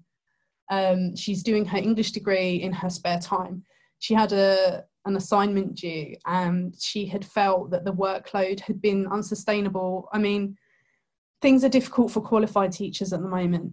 She's unqualified and doing an undergraduate degree, and she's a mum, so she has a lot on her plate. Yeah. She had an assignment due at noon and she hadn't finished. And one of her colleagues took a look at her and said, you know, you're not looking good today. What's up? And can I help? And between themselves, using their free lessons, colleagues covered for her so that she could finish her assignment. That's what it should be. And that, I think that is teacher well-being, stepping in and protecting each other and helping each other when it really matters. If the marking workload is too much, sometimes leadership saying, you have a particularly heavy marking workload, we're going to give you an afternoon off this week to help with your marking workload, or you're not going to be put into invigilate for the exam so that you can use that time to do your marking. I've been really fortunate to work in schools where those systems have been put in place, and I think that I'm lucky that I've seen it, because if you haven't seen things that have been put in place to protect people and their well-being, sometimes you get tunnel vision and you feel like this is really hard and I can't see a way out. So when somebody puts their hand out to you and says, let me help you, I think that's it for me anyway. The well-being is let me help you. It is, absolutely. It's a difficult job. It can be long hours, and sometimes it can be thankless, particularly with the attacking narrative in the general media. That can be really hard when you've had a really tough day at school and you see in the papers teachers are being branded as lazy and they don't work hard enough and they're overpaid and they were on full pay throughout lockdown, they're not working. Those narratives can be very difficult to stomach. So when your colleagues say, let me help you, that I think is what well-being is, in my experience. No, I totally agree with you. I definitely think it's people stepping in when they realise a crisis is happening or before a crisis. Absolutely, yeah. And I think a lot of that really manifests top down from senior leadership who take well-being seriously and don't make it a one-off event. I think what's happened is the idea itself became a hashtag really quickly, and then everything became about teacher well-being. So people were, having curry nights together, and that was well-being, and they were doing, after school ping pong and things like that, or and basketball and netball, and that would become the whole well-being sort of veneer that everyone operated by. I think changing that gaze and realizing that we have got a workload problem, it's very serious. The workload problem in education, full stop, is very serious. My own workload, like I said to you before we started as well, I'm just trying to cope with my lessons and nothing else. Whatever goes on in the world, I pick you up at 4:30 when I leave the building. Before that, whilst I'm there from 7:30 till 4:30, I just focus on my job that day, nothing more and nothing less, doing my duties, doing my registers, my safeguarding, everything else we do around just the job that we do ourselves. So I think you're right. Well-being needs to be, embedded into day-to-day interactions as well. And I think we talk about kindness as well and how it's been kind of like, it's kind of full circle how kindness has existed in Britain. So when Caroline Flack passed away and kindness became the ultimate thing, if you could be anything in the world, be kind. And people were throwing kindness around like confetti, weren't they, at one stage in January? Come December now, and we're approaching how many deaths from COVID and the way teachers are being treated as well. It's a dark time. If anything, we should be reverting back to that January sort of like enthusiasm about kindness and re-embedding into our interactions. I agree with you.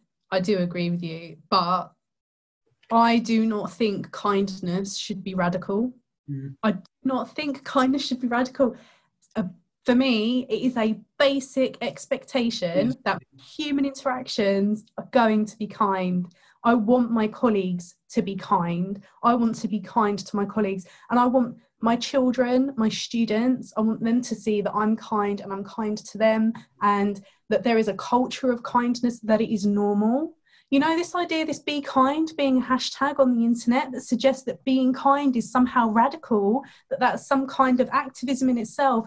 That's wrong. That is wrong, that we need that. That there is a serious imbalance if we need to remind each other to be kind. I mean, I feel like that's really callous, me saying that. I don't mean to be callous. I'm disappointed.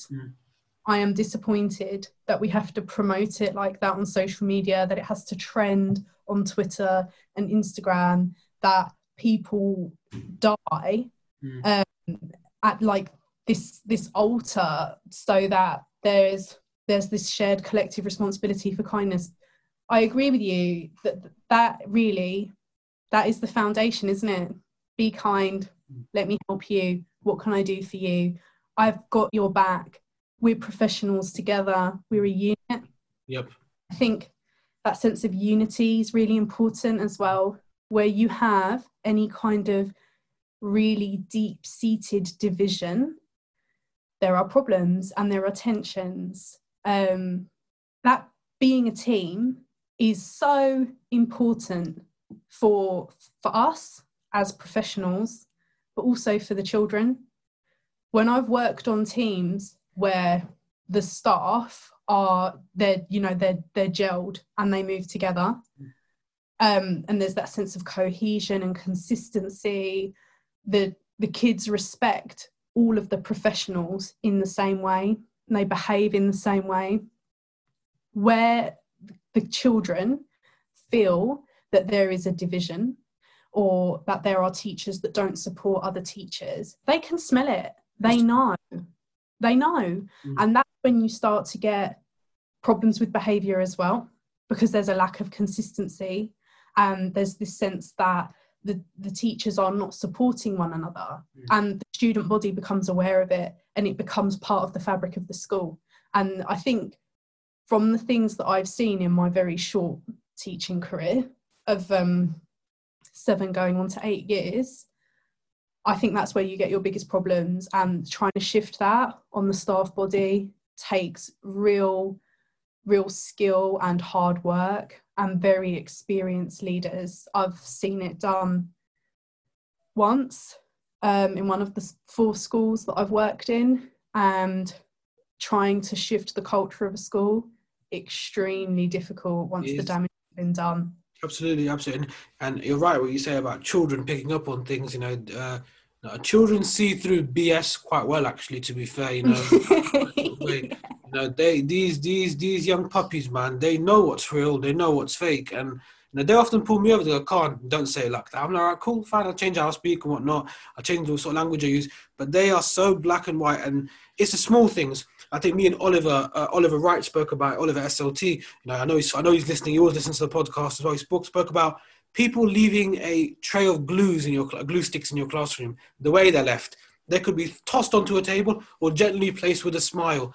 Children pick up on that, and they know. I've worked in an environment where my line manager used to very openly give me very demeaning looks, and the children used to pick up on that. It's, "Oh, why is she looking at you like that?" I'm like, "Oh, no, there's no problem, we're cool." But they knew something was up. And eventually, by the time I actually spoke to this person, the rapport had kind of already been broken. A lot was lost in translation with her. But you're right. Kindness doesn't need to be a radical, out there, populist thing. If you can't be kind to someone, leave them alone. Wouldn't that just be fine? I think it kind of links to what we're talking about, trauma dumping. I know we started talking about that, but it kind of links to. So, yeah. So Rosie, okay, we've got a couple more questions here for you. Okay, I'm just conscious of time as well.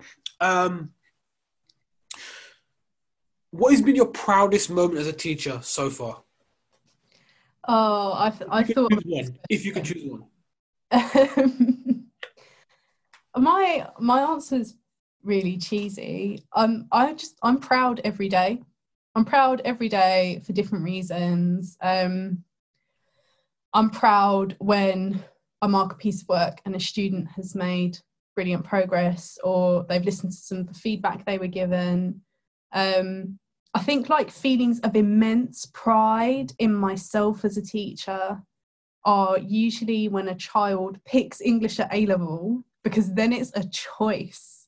And that for me, I feel like I've won, because up until the end of GCSE, English is compulsory. And when a child chooses English and they've been in my class, I feel like a winner.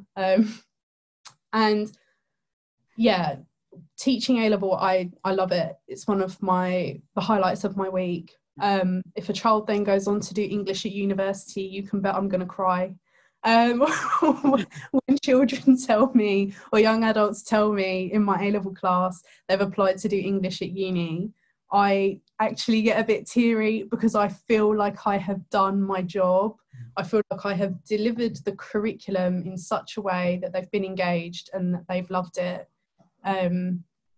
So yeah, and on, you know, results days, because not because of what the grade stands for, but because the fact that it's a passport onto the next stage. Yep. If you've got your pass and you're going to go on to be a mechanic and that's your dream and you needed English to get there and I helped you get there, I feel so good about that, you know. So if I've opened doors, I'm proud.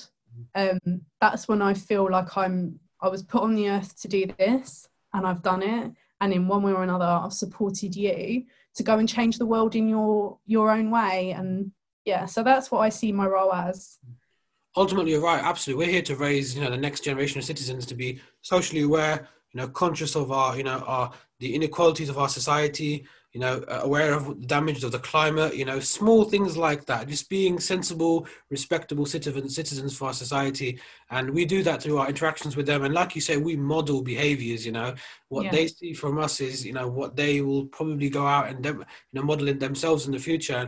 And sometimes, you know, it can be one class. I was very fortunate in my NQT. I had one class who it just clicked from the moment I walked in there. And they were all boys, and it was like we used to talk about football for half an hour, and then we teach for half an hour, that sort of thing. We used to have 2-hour lessons together, back to back. It was RE, and some class it just clicks. And I was just constantly proud of walking in there and seeing how respectful they were to each other, not just to me. They'd hand each other books out. This is a class who'd put each other in headlocks at the beginning of the year. Towards the end of the year, they were opening doors for one another.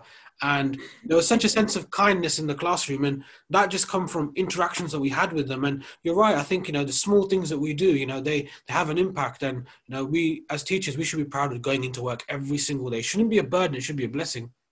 No, there's so much that's lovely about it. You know, it's small things, like sometimes when you're in your classroom and you see the kids arriving in the morning and somebody drops a bit of litter and then they pick it up, I feel proud. Yep. Because nobody is looking. And one of my favourite things is, you know, people say the definition of integrity is what you do when no one's watching. Yes, I've had that quote. I feel like if my students have integrity and they don't know I've seen it, but they've shown a kindness or they've done the right thing, whether that's protecting the planet or looking after a friend, or if my students have integrity, that is actually the most important thing for me. That is the most important thing for me. If my students are good human beings and I had a part to play in that, I would go as far as to say that's more important than any qualification that I can teach them. No. You can go back and you can do the GCSEs again. Not that I want you to, and it will be hard for you.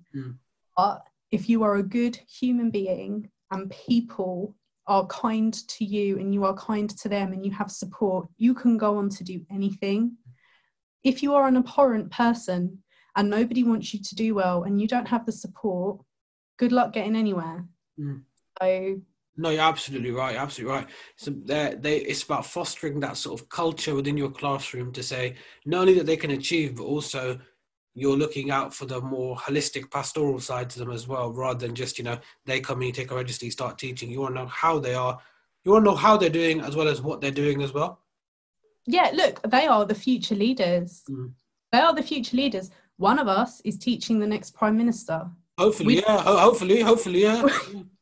We don't know who is, but someone is. Someone's teaching the next Prime Minister. Someone's teaching a brilliant surgeon or somebody who's going to go on to be a professor at university. Somebody's teaching a generation of teachers and they're going to go on to share their values.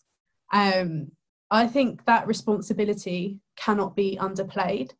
We are integral figures in that respect. We are role models. We are there every day, come rain or shine, during the good, the bad and the ugly. We're there and the students see us.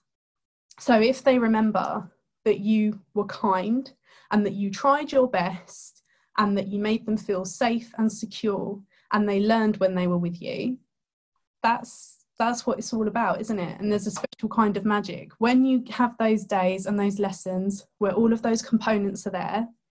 It's magical. There's nothing like it. No, you're absolutely right. Yeah, really brings me back to my NQT. Actually, yeah, we used to have, particularly in that year, where because it started off such a difficult class, so challenging with their behaviour, and it took a lot of time initially to start. It did click straight away, but it took a lot of time to just embed the small things, the sort of like, this classroom routines. And once you become a consistent figure in their lives, you can see how their behaviour change. They know what to expect, and it's the lack of consistency they may have at home or in society, full stop, especially with this pandemic. No one knows what's going on. School is our safe place as well as their safe place as well. I'm going to be honest, I think that maybe my students might think I'm extreme, particularly when I take on a new year 10 class. By the time they get to year 11, they're so well trained, they already know. But with the year 10 group, I learned this from a teacher that taught my brother. So I started to work at the school my brother was at when he was in year 13. So it was really interesting. Oh, wow. That must have been something. Yeah. They knew who I was as a teacher because we were in the same borough. But my brother's a very different character to me. I think it's fair to say that I don't think he would disagree at all. Okay. He's not academic, and the school were aware of that. And they were trying to get him over the line with his A-levels. And I am really quite academic and I like book smart. And so we're very, very different. And when I got there, somebody actually said to me, I hope you're not going to be anything like your brother. And I said, I hope it reassures you that I'm not. And then I kind of had to work harder, I felt, to prove myself to the general staff body that we were not the same. But anyway, that's an aside. So I was working there and I've forgotten what I was saying. What was the question? Right. I met one of his history teachers, and this guy is a legend at the school. He has been there for so long. He has taught sons, fathers, brothers, cousins, friends, neighbours. He's taught history to the entire community, okay? He's really well known. And I said to him, what's your secret? And he said to me, it's routines. And one of the things that he does is he gets the kids to number the pages in their exercise books and to create a contents page at the front of the book. And I asked him to show me because I was completely fascinated by this. First time I'd ever heard it. He's Irish and he said, look, I'm old school, but I promise you this works. So he showed me, and he gets every child to number the pages of their exercise book, and on the front there's a contents page, and the contents page includes date, the page number of the exercise book, the title of the work. And I asked him to show me how it works. And I loved it so much because I am a neat freak. So now that's something that I do as part of the routines that I have in place. So when the students come into the room, first thing they do, when they write down the title and learning objective, they check the page number and they fill out their contents page. And it really helps with stuff like homework, because when I say, can you please make sure your homework is in the contents page, I don't have to search for it anymore. I can check the contents page. My homework's on page 18. I find it and I can mark it really easily. That's a really genius, smart, old school hack. Really smart. Yeah. I don't think. learned so much from this guy. And the Wow. crazy thing was, obviously, like, he taught my brother, so I had heard, I knew the myth before the man, because my brother would come home and say, "You won't believe what he did today," and I'd heard all of these outlandish stories about him. He is very eccentric. And when he taught me that, I have done it ever since. And it's really funny because now all of my students who I have taught meet my incoming cohort will say, she'll get you to write down the page number on every page. And some of them come in and they almost look like scared and like, "Oh, are you going to get me to write down the page numbers in my book?" And I say, "Yeah, we're going to write down the page numbers in your book." So I suppose it's like the legend continued, but it's theatrical. It's not necessarily a completely important thing, but it is one of the structures that I have, and they know it. It's familiar. Yeah. If I missed a lesson and they've got cover work, they've put pages 32 to 35 is cover work, and it allows this sense of, I know what's coming. The title and the learning objective are going to be on the board. The date's going to be on the board. She's going to give me 3 minutes to write those things down. And then I have to fill out my contents page, and then we will begin. So it's just coming back to the idea of safety and routines. I do think they're really important. I think safety, routines and relationships are integral to successful student-teacher relationships. And once you've got the relationship down and they feel safe with you, then they can learn. No, you're absolutely right. One thing I love about that routine, it's tried and tested. It's been passed on by generations. And the fact you adapted it, you've seen it. This is one thing I love about when teachers observe other teachers. You've seen what's worked in someone else's class. It's actually worked. You've seen it. You can now adapt it rather than it be something the school roll out as a policy. We're doing this and that's the end of it. If you've seen it physically working in demonstration and someone's made success out of it, you adapt it to your practice. You're like, damn, that was really good. And the legacy gets passed on and carried on, and then it becomes a routine. So that's how we teach. We model other people's practice in our own teaching. I pay homage to Mr. Lewis, who used to say, comedy first, teaching second. And I've kind of operated that way, Dan. My motto is, I'm here for a good time, not a long time. And that's what he lived by as well. So it's really important that we can adapt. That's a really good smart hack. If you're listening, if you're an NQT listening, you should copyright that. I think you should copyright that. Otherwise, your textbooks have content pages, content. But it's a very smart idea, actually. I really do like that. That's what teaching is, right? You've got the mentor and the mentee. I mean, I was a qualified teacher at the point at which I moved to that school, but I always feel that I'm learning from my colleagues, whether they're more or less experienced than me. But I have to say, I came into teaching at a time where the retention crisis had kind of really taken hold of the profession, and more experienced members of staff were leaving. And I just felt that I was learning so much from them. And do you know what? On the subject of kindness, they are the kindest human beings on the planet. Some of them watched me fall over onto my backside and didn't laugh. Because I was so exhausted, my foot just went, and I had a big box of books. They all skidded. Oh, wow. Yeah. And my glasses came off my face and skidded across the floor. That was the force with which I hit the ground. Oh, wow. That must have been awful. Yeah. I've embarrassed myself a lot. I'm not going to lie. I've embarrassed myself a lot as a teacher. I've done things like managed to lock myself in the toilets and be late to a lesson. That's happened to me on purpose. I don't think Yeah. I've set off the fire alarm by straightening my hair in the ladies' toilets. The entire school had to line up outside in the rain. That must have been quite embarrassing. All students, all staff, non-teaching staff as well, because I singed my hair. So I went outside and I was really embarrassed. I kind of sidled up to the head teacher and I said, because they didn't know what the cause was. They went back to, I don't know if it's the main switchboard or whatever it is. They could identify that it had been set off in the ladies' toilets, but they had no idea why there was a fire in the ladies' toilets. So I had to go and say to the teacher, I'm really sorry. I like to operate on honesty. So I'm just going to tell you that I burnt my hair in the ladies' toilets and I set off the fire alarm.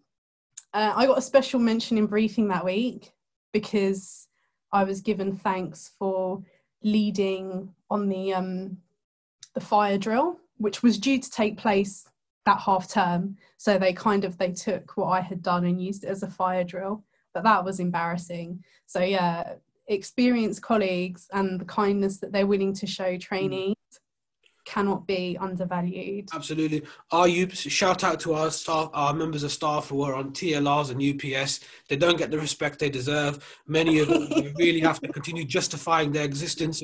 Massive shout out to you guys, and massive shout out to Gemma Waite, who looked after me during my NQT. Yeah, she was she's going for promotion after promotion. She's on upper UPS, and she just put her arm around me. Honestly, Rosie, she put my arm around me, said to me, Shreb, this is how we do it. Don't forget this deadline. It was a small, mothering things, the little details, I'd walk in late some morning. She goes, Shreb, don't worry. I'll put your computer on for you, etc. It was the small things. Our staff on UPS, our experienced teachers, deserve a lot of respect. I'm in my 50th year. I don't consider myself as the most experienced. I'm not.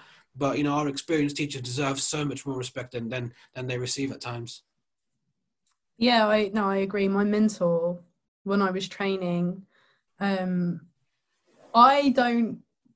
didn't realise how obvious it was that I was struggling, put it that way. And I came in one day and there was a card in my pigeonhole with a chocolate bar, and the card said, "You're doing great, keep it up." And I read it and I burst into tears because she had recognised that it was really tough and I was trying really hard. And she was a brilliant mentor to me. She was always incredibly, incredibly kind to everybody. And I really think that I'm lucky that I had her as a mentor. She's made me the teacher I am, definitely. I'm still friends with her today. She is a true professional in every aspect of the word. And yeah, she was an experienced member of staff. So I have so much to thank the teachers who taught me those tricks. They definitely made me who I am. I've been just really lucky to work with some brilliant people. I think, yeah, myself as well included, to be fair. I've been very fortunate to even connect with many fantastic educators as well, whether it's through social media, it's open through Zoom, podcasting, etc., writing blogs. I think it's everyone's got a library of knowledge we can tamper into and we can walk into and gain things out and learn things out. We're always on a constant learning journey. I remember I observed a teacher once during my NQT. He used to have an overhead projector. Remember them overhead projectors? Those bright on. He used to teach from that. He's a maths teacher, Mr. Smith. He's retired now, bless him. And I remember he used to wheel it around the school. He used to make a really annoying squeak. The wheel was it needed oiling or something. And he'd wheel it around the school. And that was his teaching and learning toolbox, nothing else. He didn't have a planner. He just had his overhead projector. And he taught maths. He bossed results. He was incredible. And I just learned so much because he knew the students. He'd pitch questions at them, grade 8 or grade 9 questions, just knew them off the top of his head, and students would write them down. His marking was fantastic as well, but he refused to do PowerPoint. He refused to do computers. And those mavericks, those people, they still bring a smile to my face. They do exist. There's less and less of them out there, but there are some incredibly experienced teachers who we can pick little nuggets of information out of and adapt them into our practice. And not only that, just appreciate their brilliance. Yeah, I do. I mean, I'm all for the maverick and the underdog. There's a part of me that really respects that rebellious streak, and I think that actually quite a lot of teachers have it. Definitely, the ones maybe there are lots of them in English departments for sure, but I've definitely worked with lots of teachers who have a wicked sense of humour and who are rule breakers and revolutionaries in one way or another. They're pioneering new things or, using strategies that they know work, that are really old school and modernising them. It's a great job in that respect because it's been done forever. And like there's this like really long lineage of what it means to teach and what it means to learn. Yeah, and we're part of that, which is great. No, I definitely agree with you. I definitely agree with you. Right, I'm just conscious of time, okay? But I got one really big question for you. I have to ask everyone, okay? You've been bracing yourself for this question, okay? I know the audience as well, okay? We're approaching Christmas time, okay? Yeah. What is on your playlist? Oh, Christmas is Michael Bublé for sure. I was listening to E17 this morning just for the sake of it, so I'm not really a Christmas like song person, but I thought I'd give them a go today. My usual go-to, I mean, I grew up on like Jennifer Lopez and Craig David. I love Craig David, the early Craig David. Shout out to Carl Poupe again, action hero teacher. Not the current Craig David, the weird henchman. He's not.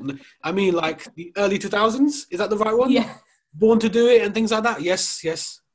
Well, we were living in Cyprus at the time, and my mum came to the UK to see her dad. He hadn't been very well. And this is back when Woolworths existed. Oh wow, the pick a mix. Remember those days? Yeah, those are the days. You know, the kids don't know what they're missing.